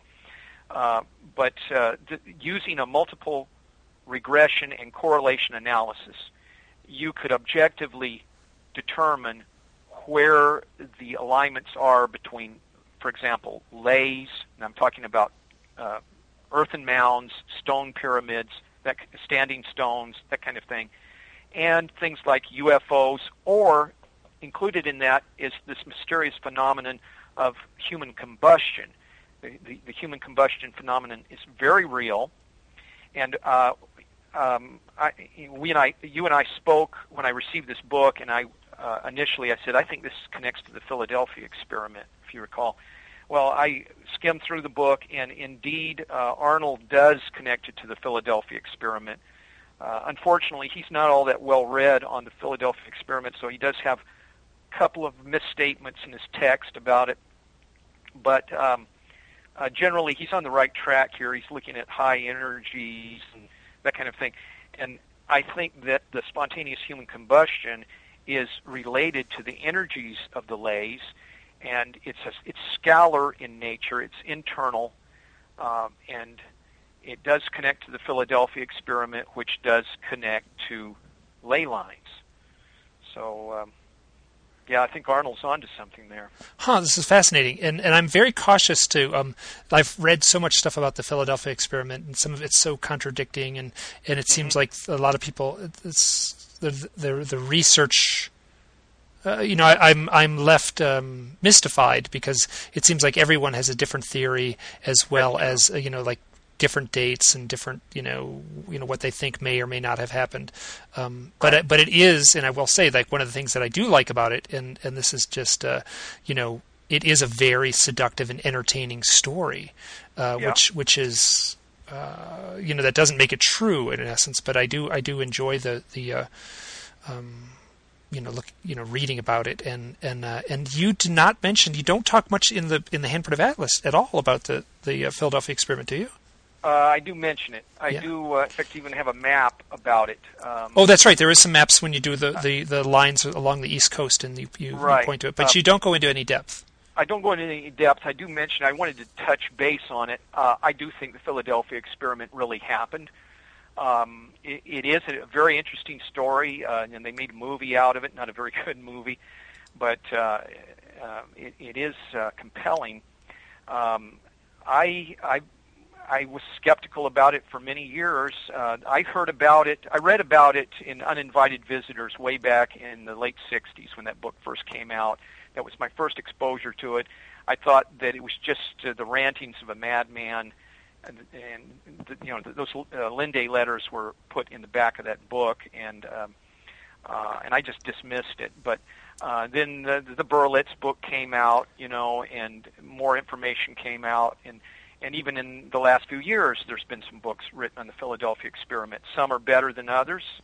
There's a lot more information out about it now than there was just a few years ago, because some of these people have done original research into it and dug up a few more things. But what it really comes down to is those Allende letters and what he said in them. And also, for myself, I know a little bit about some of these things too from another perspective. So I take it very seriously. But let's just look at the Allende letters. He's talking about the Philadelphia experiment. Some writers, and some very good writers on this subject, make a big deal out of that Allende was in Philadelphia and there was no Philadelphia experiment. What he saw was something out at sea, which is true. But if you read the letters, what Allende says is the experiment continued after World War II, and that was when they did the Philadelphia experiment. No, Allende did not witness that. He only heard about it. And what he heard was that they teleported a ship from the Philadelphia Naval Dock to Newport News, Virginia. That's the two things that grabbed me. Much later on, when I was doing my ley line research, it hit me that those are two significant points in the Earth's surface. And I would say for the listener to read my book on this, but basically those are two highly significant points where it would be, you're using longitudinal electricity, which was discovered by Nikola Tesla, and these are two key nodal points where it's a very good spot to transmit longitudinal electric signals. So how was it that Carlos Allende picked Philadelphia Naval Yard and Newport News, Virginia, as the points of teleportation, when that's exactly the places where that would be most likely given that kind of technology? It suggests to me he was telling something that really did happen. So all of this fits together. Phenomena like spontaneous human combustion, which was involved in the Philadelphia experiment. Some of these people in the spontaneous human combustion, they burn for a long time after the initial event. And that's exactly what happened in the Philadelphia experiment. The people, in one of the stories, Allende tells that one of the sailors burned for 18 days. And in the spontaneous human combustion book by Larry Arnold, Ablaze, there's somebody there who burned for several days internally. Unfortunately, when I was a small child, I actually witnessed someone being electrocuted. It was a tragic event. The person was on a high-power tower. It was a young man. He climbed up there on a dare, and he got stuck, and he couldn't get down, and he hit the high-power wire, and it just blew him up. But he was still up there. When we came along, we saw this young man up, and the fire trucks were already trying to get him out, and smoke was just coming out of this poor man. And this is what happens to the body when it burns like that. It burns internally in electrical fires. And a lot of these spontaneous human combustion fires, they talk about smoke coming out of the person. And it's an internal thing. So, and Larry Arnold, he's connecting this fire phenomenon with lays as such, and he makes note that an archaic meaning of the term lay is something like, let's see, what was it? It meant to sparkle, to shine, to flame. So fire is an important part of this whole phenomenon of lays. Think about compost piles. Notice how they heat up, and it's a biological heat that's going on. Life is heat. The very term lay, you have in ancient Egyptian storehouse, you have a lion. It's a recumbent lion. What does that mean? It means that lion has eaten. He's not active. He's not hunting. He's lying there. He's digesting his food. It's a hieroglyph about digestion. And in the word alchemy, it's derived from ancient Egyptian. Al is lion, chem meant to burn. So you have lion, burn. It's the burning of the lion. What's the burning of the lion? The digestion of the lion. All life force is a kind of burning. So all of this relates, the spontaneous human combustion, Philadelphia experiment, but also something like teleportation is part of this phenomenon, because the same kind of things going on there, the transformation. And one other thing that people wouldn't believe, time travel. It's all related. This is the kind of stuff that I love to explore, and this is so fascinating. One of the things I'm going to do when I post this, and I want to jump to another thing, I want to talk about your other books a little bit, is you did an interview with Greg Bishop on Radio Mysterioso, where you talked at great length about the trilogy of books that you wrote, and I want to talk about those briefly here. And you also did an interview with Don Ecker, which I thought was quite good. I'll put both those links up so anyone who connects with this can also listen to those two interviews.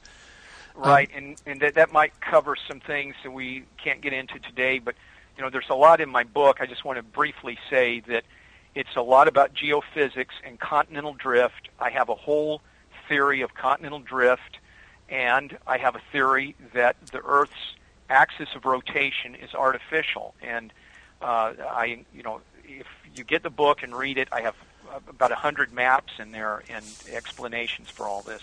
Now, the point where you talk about the Earth's rotation being altered, so that the Earth is now at a 17% tip, where the North and South Pole don't exactly align with the Earth is rotating in a slight angle as it goes around the sun. This is an odd little thing. So when I did a posting, which got a fair amount of people commenting on, and it may not seem that interesting, but I go camping quite often. I camp alone, and I found this meadow, and I go very, very light when I camp, especially in the summertime. So I took a very, very thin sleeping pad, and it was going to be a beautiful night, so I didn't bother taking a tent. So in order to sleep, I had to find a very, very flat spot. And this is a field that was rocky and lumpy and big and open. So I kind of walked around. Then I found this one little spot that I could lay down in. It was nice and flat. It was the perfect spot. And I laid the pad down as the sun was setting. The sun had gone down, and the moon was rising. There was a full moon. It was spectacular, coming up over the Tetons where I live. And I had with me the Kindle, my Kindle, where I had downloaded your book. So I had a little headlamp, and I was lying there, and I had just started reading. And I was reading the section where you talk about the lake in Africa. It's Lake Victoria, correct? Yes. Yes, Lake Victoria in Africa, and how you were postulating that may have been an impact point for potentially an artificial object that was deliberately aimed at the Earth in order to tip it off its axis a little bit, in order to create what would be the starting point of modern agriculture. Now, right.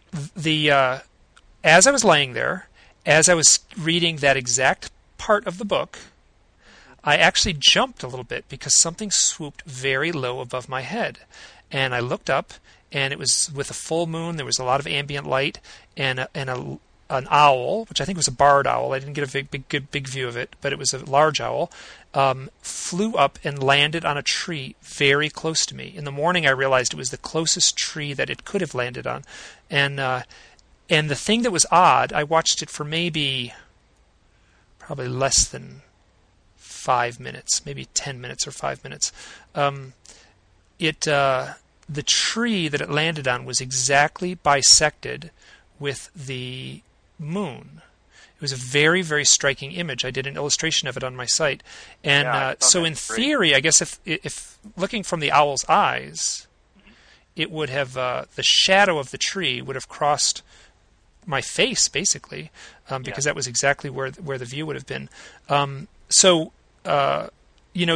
theory about whether or not this is where I get back almost into the mythology thing, where that was such an interesting sighting. I've seen a lot of owls. I take them very seriously when I see an owl. And then to have it happen right as I was reading that point of the book, I don't know whether that's a literal truth that an artificial object collided with the Earth in order to have an influence on human history. But what I can say is that with the owl, it just forces me just to pay attention, very, very close attention. I think so. It's pointing to something, all right. And there's a lot of symbology in the owl and the moon, and and you were oriented in that experience to the owl and the moon. It sounds like Yeah, we were all lined up. Yeah. So I think it's some kind of information there for you, and that's for you to decipher. It's a very interesting experience, and that was a great painting you did. I really enjoyed seeing that. Yeah, it's interesting. What I do is I draw with pen on paper, and then I I have a computer here, and for publishing on like a blog format and stuff, I just scan the image, and then there's a way I can color it using the computer. And I find that for people who are going to be looking at that online, you can actually create a pretty darn tidy image. And I've been enjoying using the computer, which is something, if I turn the clock back 10 years or so ago, I would have never said that. I would have dismissed the computer with contempt. But now I'm actually using it as a tool and enjoying it greatly. That reminds me, they had Al Hirschfield on television some time back when he was approaching 100 at that time, I think, and he was working with a computer stylus, trying to draw with it. He said, "I would need another lifetime to be able to use this." It takes some practice, the new technologies. Well, it does, and I actually don't use the stylus much. I actually draw with a pen and paper, and I that is completely organic for me at this point. So then I just put that on the scanner, and then I'll play with the color a little bit, and maybe erase some of the pen lines. That's more what I'll do rather than add new pen lines. I mostly just erase a little bit. I have to tell you, Mike, I really enjoy your artwork and the cartoons, and you're a great caricaturist. We both do that some. And oh, thank you so much. Yeah, that actually means a lot. It's funny, the illustration style that I have. If we turn the clock back and looked at my my math book in 4th grade, the cartoons along the border look very, very similar to the kind of stuff I do today. Yeah. We don't change all that much. The essence is there, especially artists like us.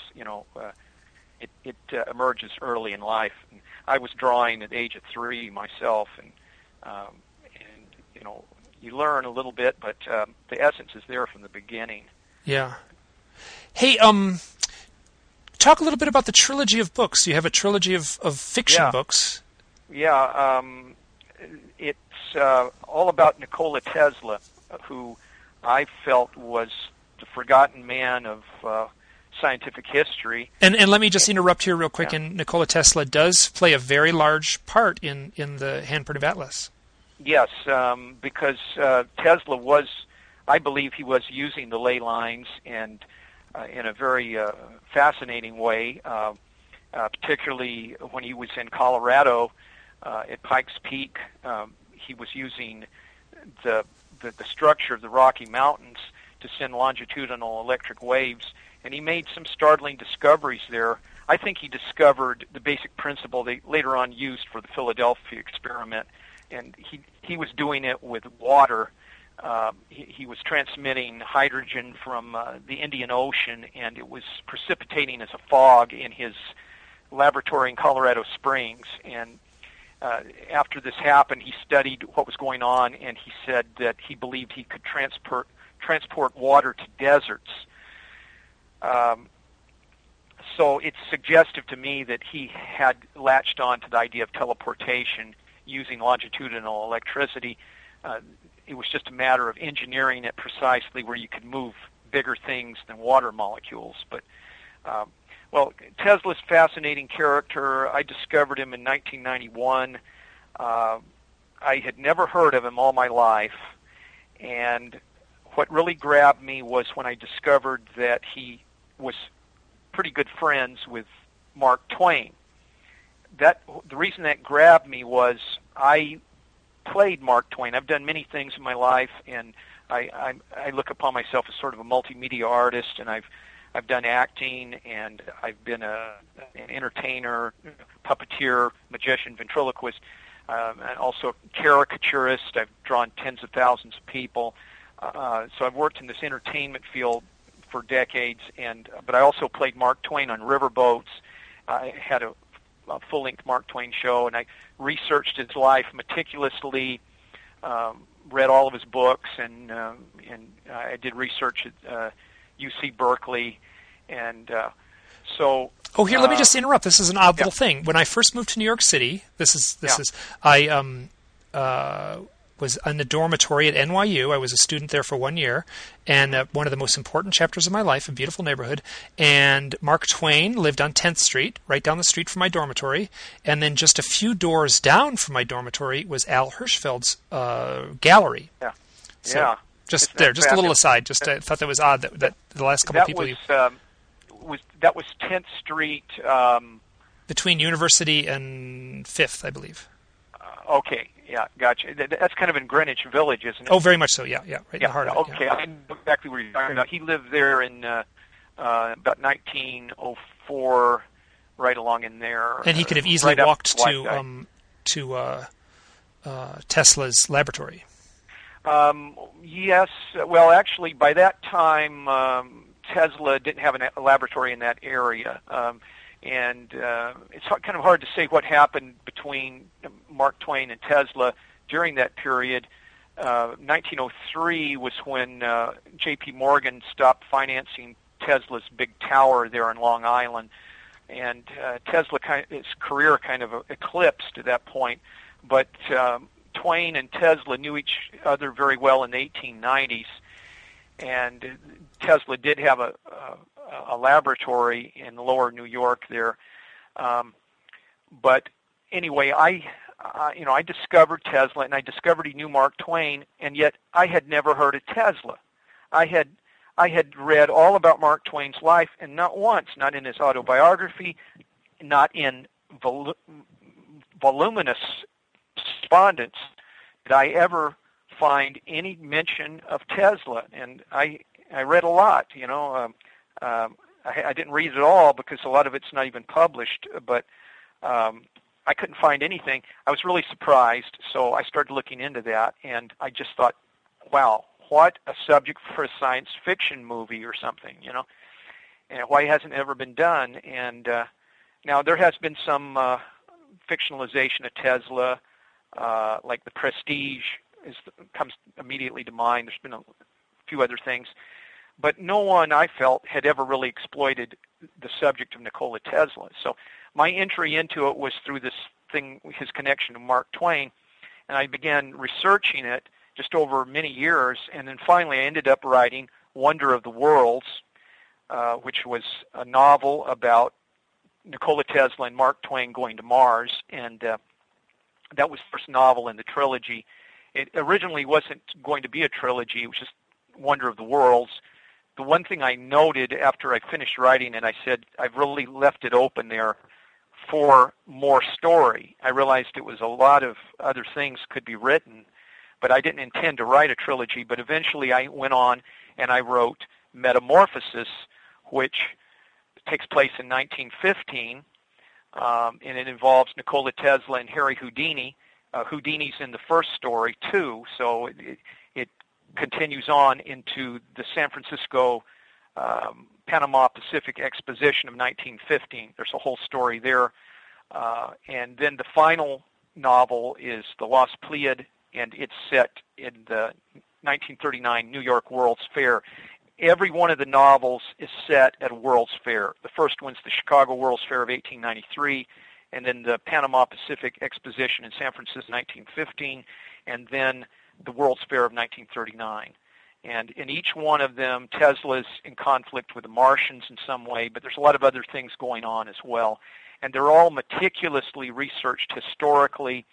Everything that happens in the stories, anything that would be public knowledge that's part of history, and fictional storyline is nested within the known history. So it's kind of like reading it and thinking, well, maybe some of this could have happened, And the more you know about Tesla, the stranger it gets, and it doesn't really seem all that far-fetched, some of the things I have there. There's a lot of legends about Tesla building real airships, and I tap into all that mythology, all that history, and I think it's a pretty interesting trilogy. I enjoyed writing it, and I think people would enjoy reading it. This is interesting. So Walter Bosley has just published a book called Empire of the Wheel. Yeah. And it's a nonfiction book, and I understand you did a little work with that. Yes, I helped him a little. Yeah, and then that book takes place in 1915 in California. Correct. Which is an odd coincidence that your other book took place in 1915 in California. And then I will also say Walter Bosley wrote another book, and I understand you helped him on that one too, called Latitude 33, where he discusses Disneyland and the ley lines that converge on the carousel. And presently we live in a world without World's Fairs anymore. And in an odd way, I think that Disneyland and Disney World sort of took over the role of the World's Fair. Yes, particularly Disney World. With Epcot Center, yes. Yeah. Disney even used that term, a permanent World's Fair, is what he had in mind. And Disneyland grew out of World's Fairs. That's how Disney largely financed the substance of Disneyland, was by he would get corporations to sponsor attractions at World's Fairs, and particularly it was the 1964 New York World's Fair, I think, if I'm remembering right, where they did the Great Moments with Mr. Lincoln, and I think also the Carousel of Progress. GE, I think, was the sponsor for that. And so you see, he's a very savvy guy. He got the big corporations to pay for the attraction, and once it was over at the World's Fair, he brought him back to Disneyland. And so there's a definite connection between Disneyland, Disney World, and the World's Fairs. And in fact, I was working at a theme park some years ago. Part of the inception or the creation of Wonder of the Worlds, it goes way back, even before I knew about Tesla.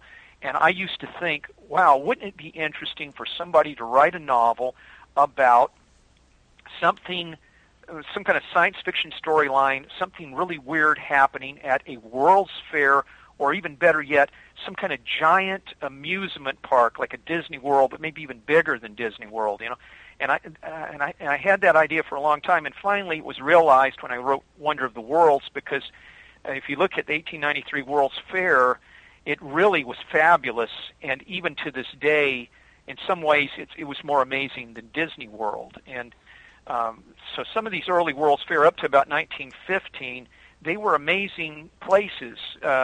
Even the 1915 Panama Pacific Exposition, they had a complete Ford assembly line. They were showing people how they made cars.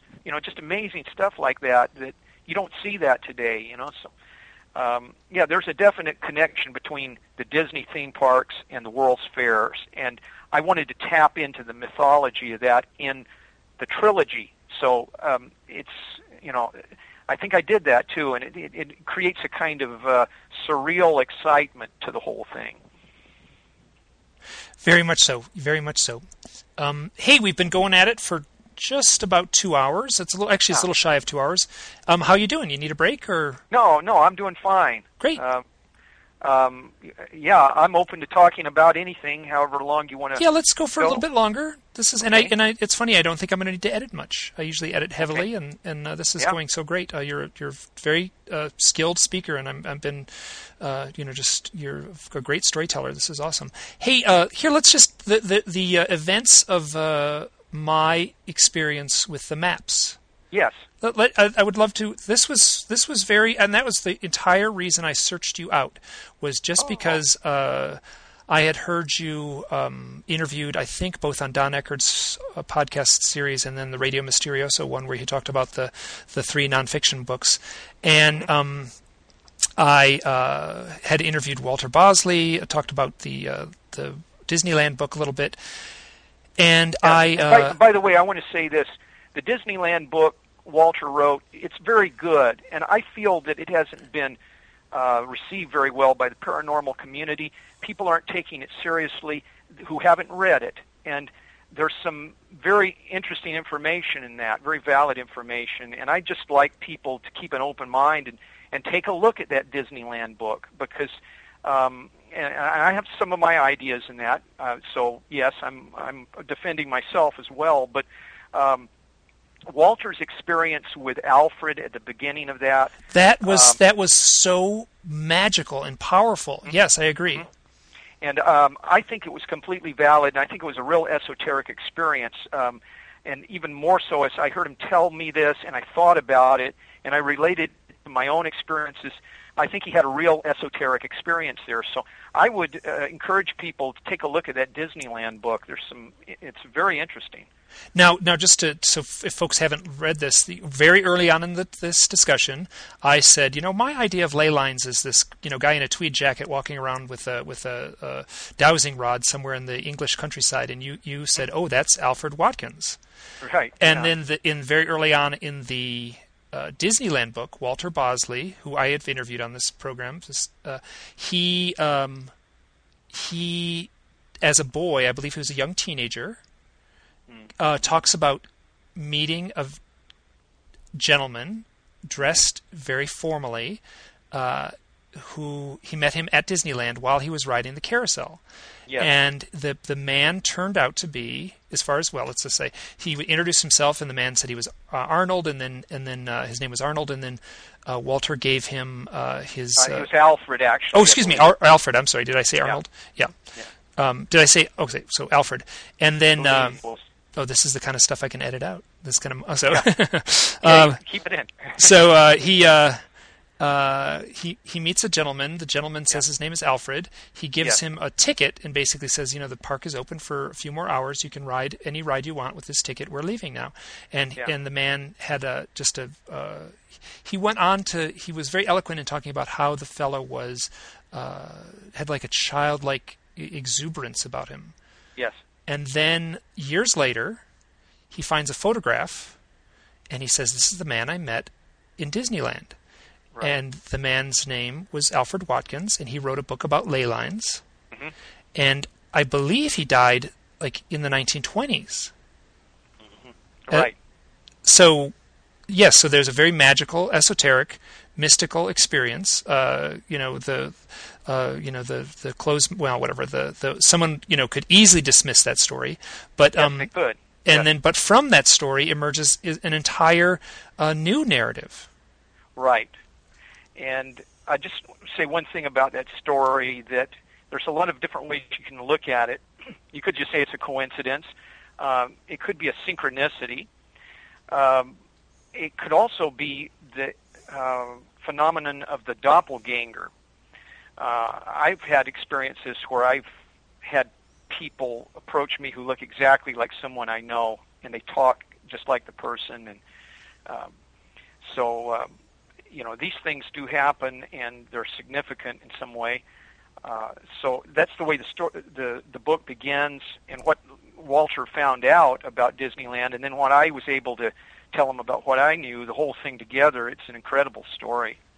Yeah, and it is a great read, and it's not a very big book. It's a short little book, and I believe it's available on Kindle now. And so I would encourage anyone to read that. And it's interesting. I have be very careful how Kindle to me is an imperfect way to read a book. Yes. That said, there are books like Latitude 33, the book about Disneyland, that I simply can't go to a bookstore and buy it. The way I need to get that book is in an electronic form like that. Or you can't get this information anywhere else in any other form, and this is what we have. My books are e-books on Kindle now, and if you want this information, this is how you're going to get it. So it's the wave of the future too. Yeah, and so it's very interesting. So with the push of a button here at my desk, I presently have access to. I have all your books on my Kindle. I've only read the Key to the Kindle. The Handprint of Atlas so far. And you were going to discuss. The owl. The owl thing. No, not the owls. The map thing. the map thing, yeah. So, and the whole thing started, I did a psychic reading with a woman who I met under very synchronistic circumstances. It was the very first reading I ever did with her. I've done a few. I trust her implicitly as a very powerful psychic. She was doing what amounted to rather mundane stuff about myself. She was saying, like, oh, you should eat less salt, and you should eat more olive oil, and maybe kelp in your diet would be very helpful. And so this kind of very mundane advice, coming to her from the great beyond. And then as she's saying this, and I actually have this posted in an audio format because I recorded it, and as she's saying this, all of a sudden she goes, do you know Byron, Wyoming? Do you know Byron, North Dakota? And that came out of nowhere, totally out of the blue. Now, here, let me correct myself. What she actually said is, do you know Bryan, Wyoming? Do you know Bryan, North Dakota? And what I did is I had a pen in my hand, and I wrote on a piece of paper, I was taking notes. Without knowing it, I wrote Byron. So she said one thing, I wrote down another thing. I've since gone back and talked with her about this, and she's like, oh, no, this is like an imperfect thing. It's whatever. Like, I'm translating from the great beyond. Don't get stuck on, that. So somehow or another, early in the conversation, we both switched over from calling it Bryan to calling it Byron. Right. If you Google, I found Byron, North Dakota on a map, on Google Maps using the computer. Right. And then I never thought to look for Byron, Wyoming.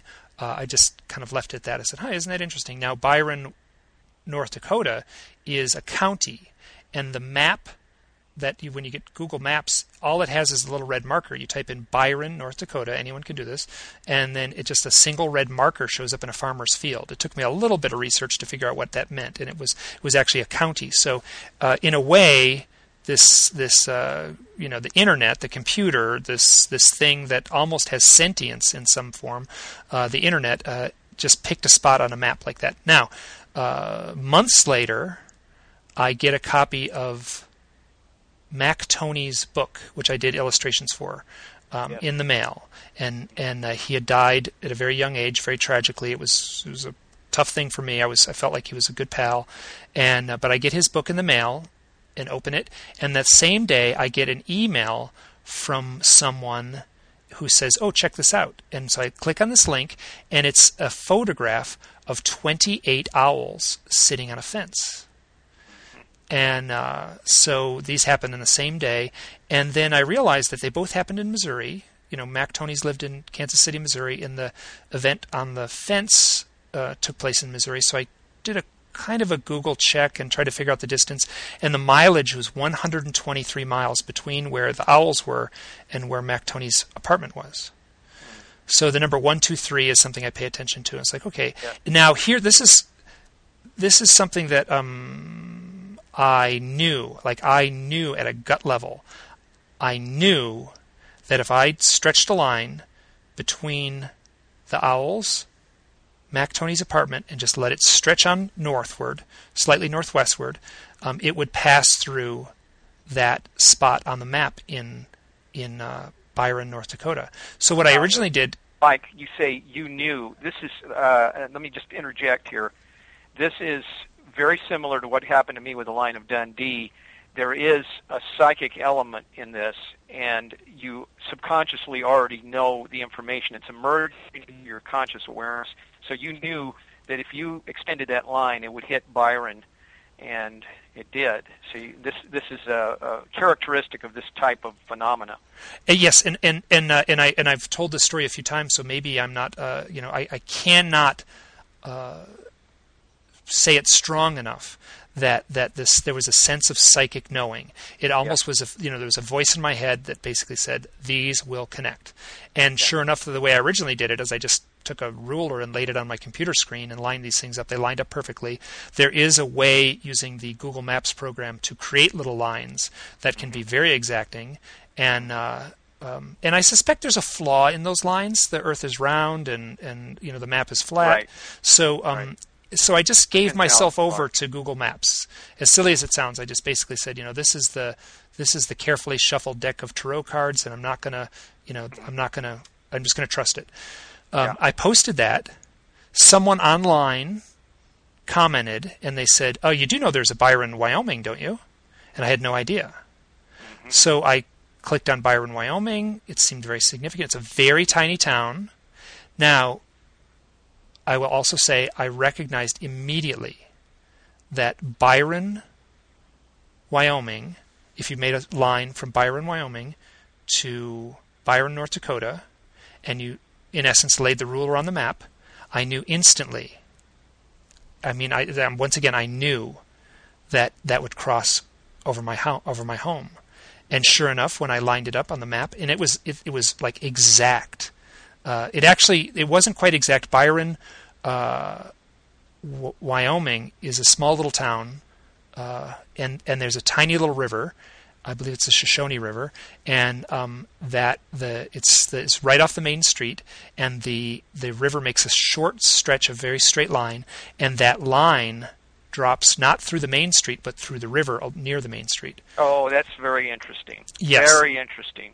Yeah. Because that further shows what I described to you later on about this, that is an actual physical line that's involved with this Byron line, and it's the rivers formed out of a shape in the land there. And this is very common to ley lines, where this is how I developed my theory of geomorphology, that the line will follow the river course. So you're actually telling me here that you noticed that the line was following the river course. Yes, I did notice that, and that was so that passes directly through my cabin. Yes. You can get, and remember, one point of this map is based completely on a random place where Google Maps has chosen to put a little push pin into the image to to denote the county of Byron, North Dakota. Right. So this is all. So there's one point. So,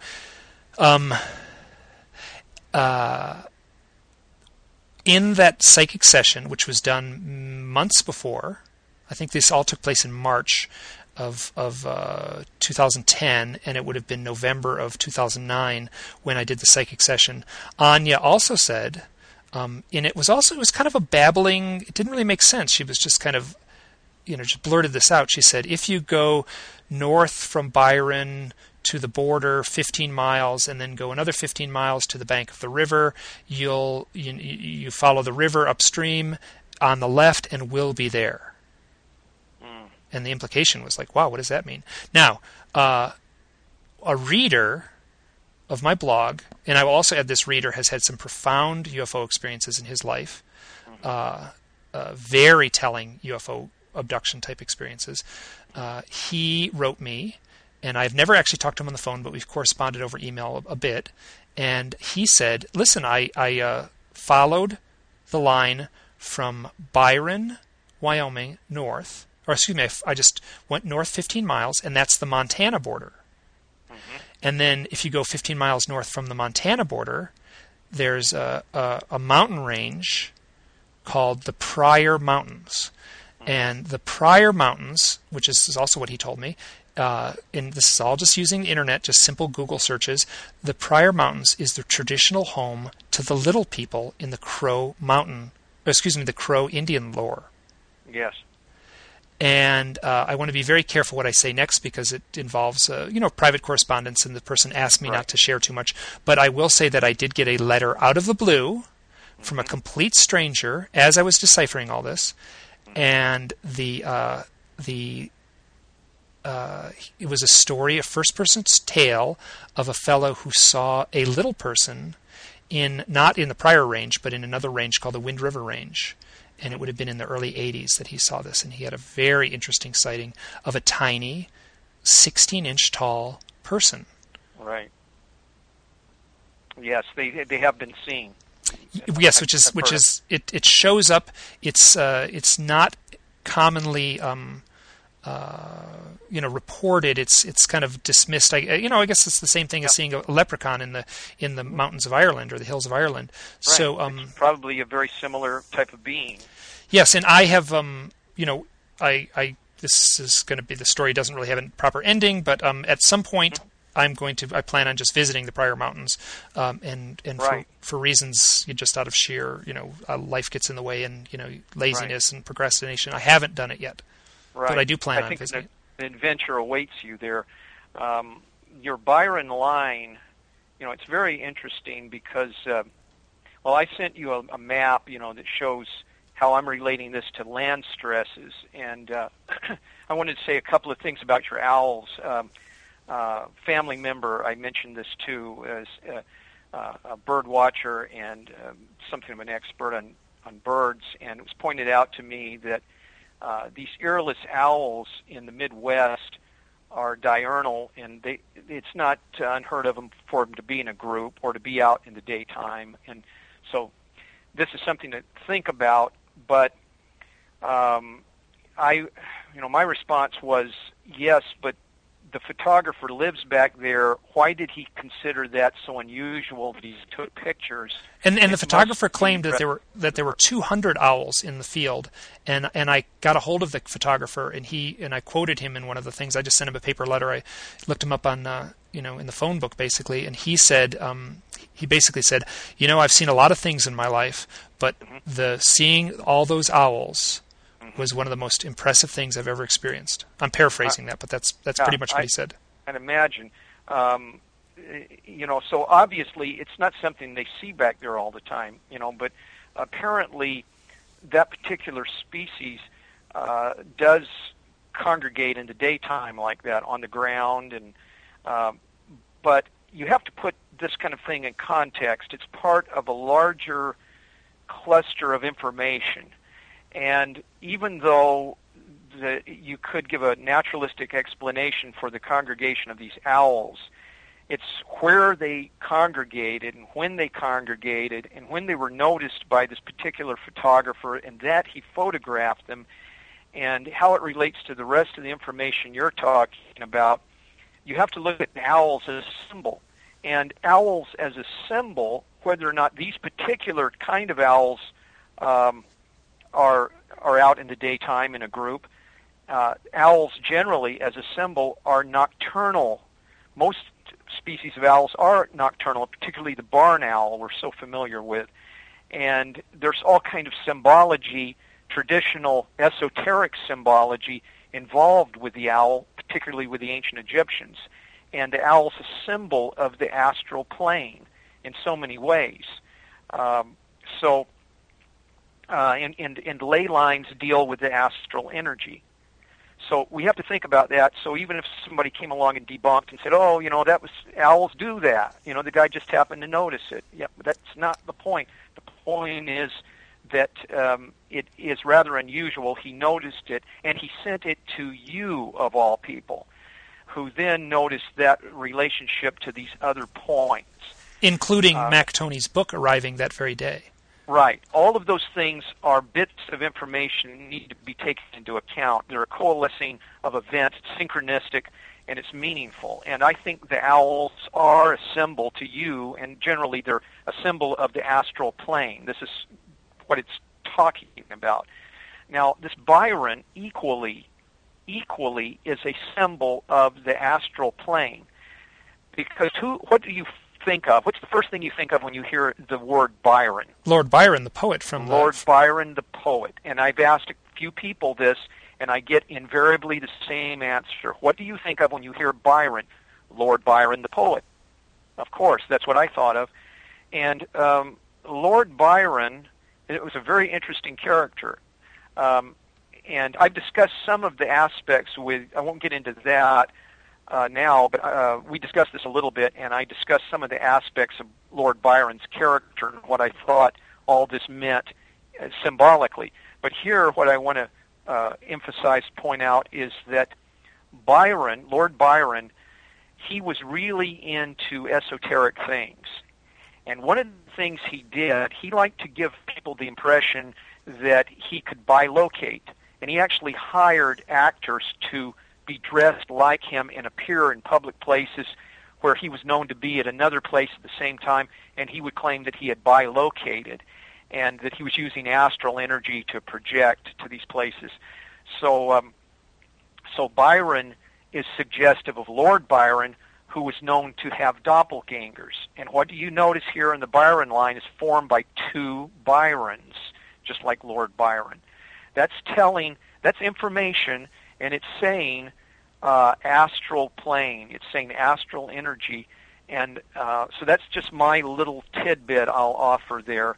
Along with one other tidbit, my knowledge of geomorphology, all of these points, your cabin in Driggs, the Byron up there by the Canadian border, and the site of those owls, those are key points in the landscape in terms of continental drift.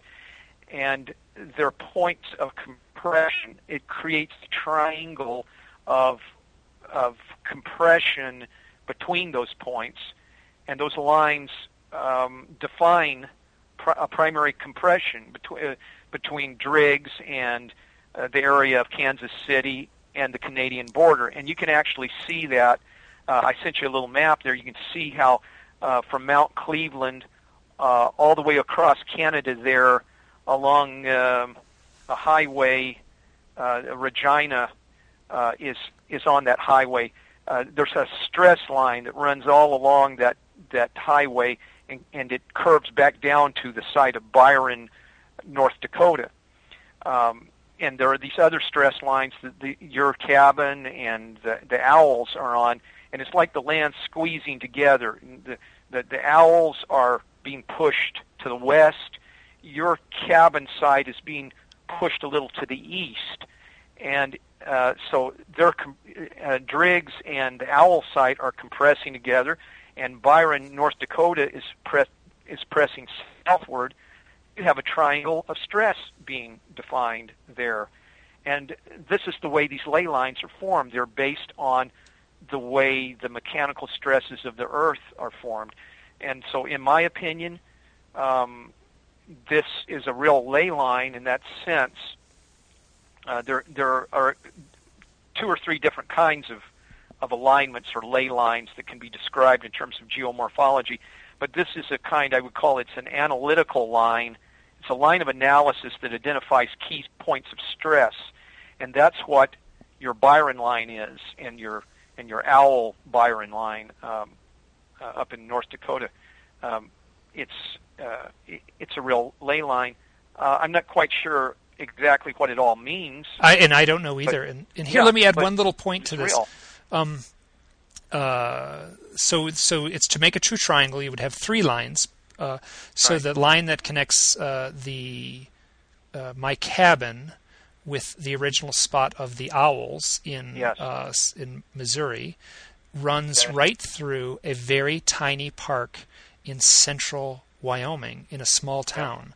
And I'm not going to get too much into it because it's very personal, but I was at a funeral, and it was a friend had died, and the funeral was very touching, and I took it very personally, and the events of that funeral and the passing of this young woman was a very, very pivotal chapter in my life, and that's where almost the ceremony took place with a very few key set of people, was in that park. I see. Well, that's highly significant. And you can imagine the whole thing with the astral energy we're talking about, and Mac Tony's, all that's figuring in. You see, that's all figuring in. And it's talking to you, Mike. This is a message directed directly at you, and it's talking about this experience with this woman that passed away and Mac Tony's. And I would say for you to think about those two people and what they meant to you, and also when they passed away, and just think about all that, and maybe some things will come to you. But this is the universe talking to you, and this is the way these ley lines work. This is one of the things they do. There's a big rock up here in California. It's near. You've heard of the Donner Party? I'm sure. Yeah. It's very close to where the Donner Party incident happened at Donner Lake, and it's this big rock. It's called Rocking Rock, and in fact, I mention it in my book. And the Indians used that as an oracle. The big megalith was about 2 stories tall, and then on top of that was another rock, and that would blow back and forth when the wind blew. It was so perfectly balanced. And, so they use this as an oracle. This is what a lot of people have done with ley lines throughout the thousands of years. They're charged with energy and information, and sometimes they just talk directly to you. Sometimes you can go onto a ley line, to a ley spot, and you can get psychic information will just flood into your mind.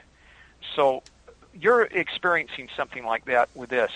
This is, I believe it's very real what's going on with you, and unless someone heard you out, heard your whole story, it's very easy to dismiss and say, oh, he's just, making these things up, or, it's his imagination, But I've heard your story out, and I've looked at the information, and it all hangs together, and this is something that's very real that's happened to you. So I would just say, keep thinking about it, and I think, you'll begin to understand it better. There's a message there for you. I agree. Important to you, And so. Hey, this has gone great. It's been going at it for about 2 hours and 20 minutes, and wow, yeah, amazing, huh? Yeah, it's been great. I've really enjoyed it. Good, and so have I. Anything else you want to add here? Well, I can't think of anything. I think we really had a great conversation here, and I would just say I'd encourage your listeners to get a handprint of Atlas and give it a read, because I think you'll find it interesting. It's a very low price.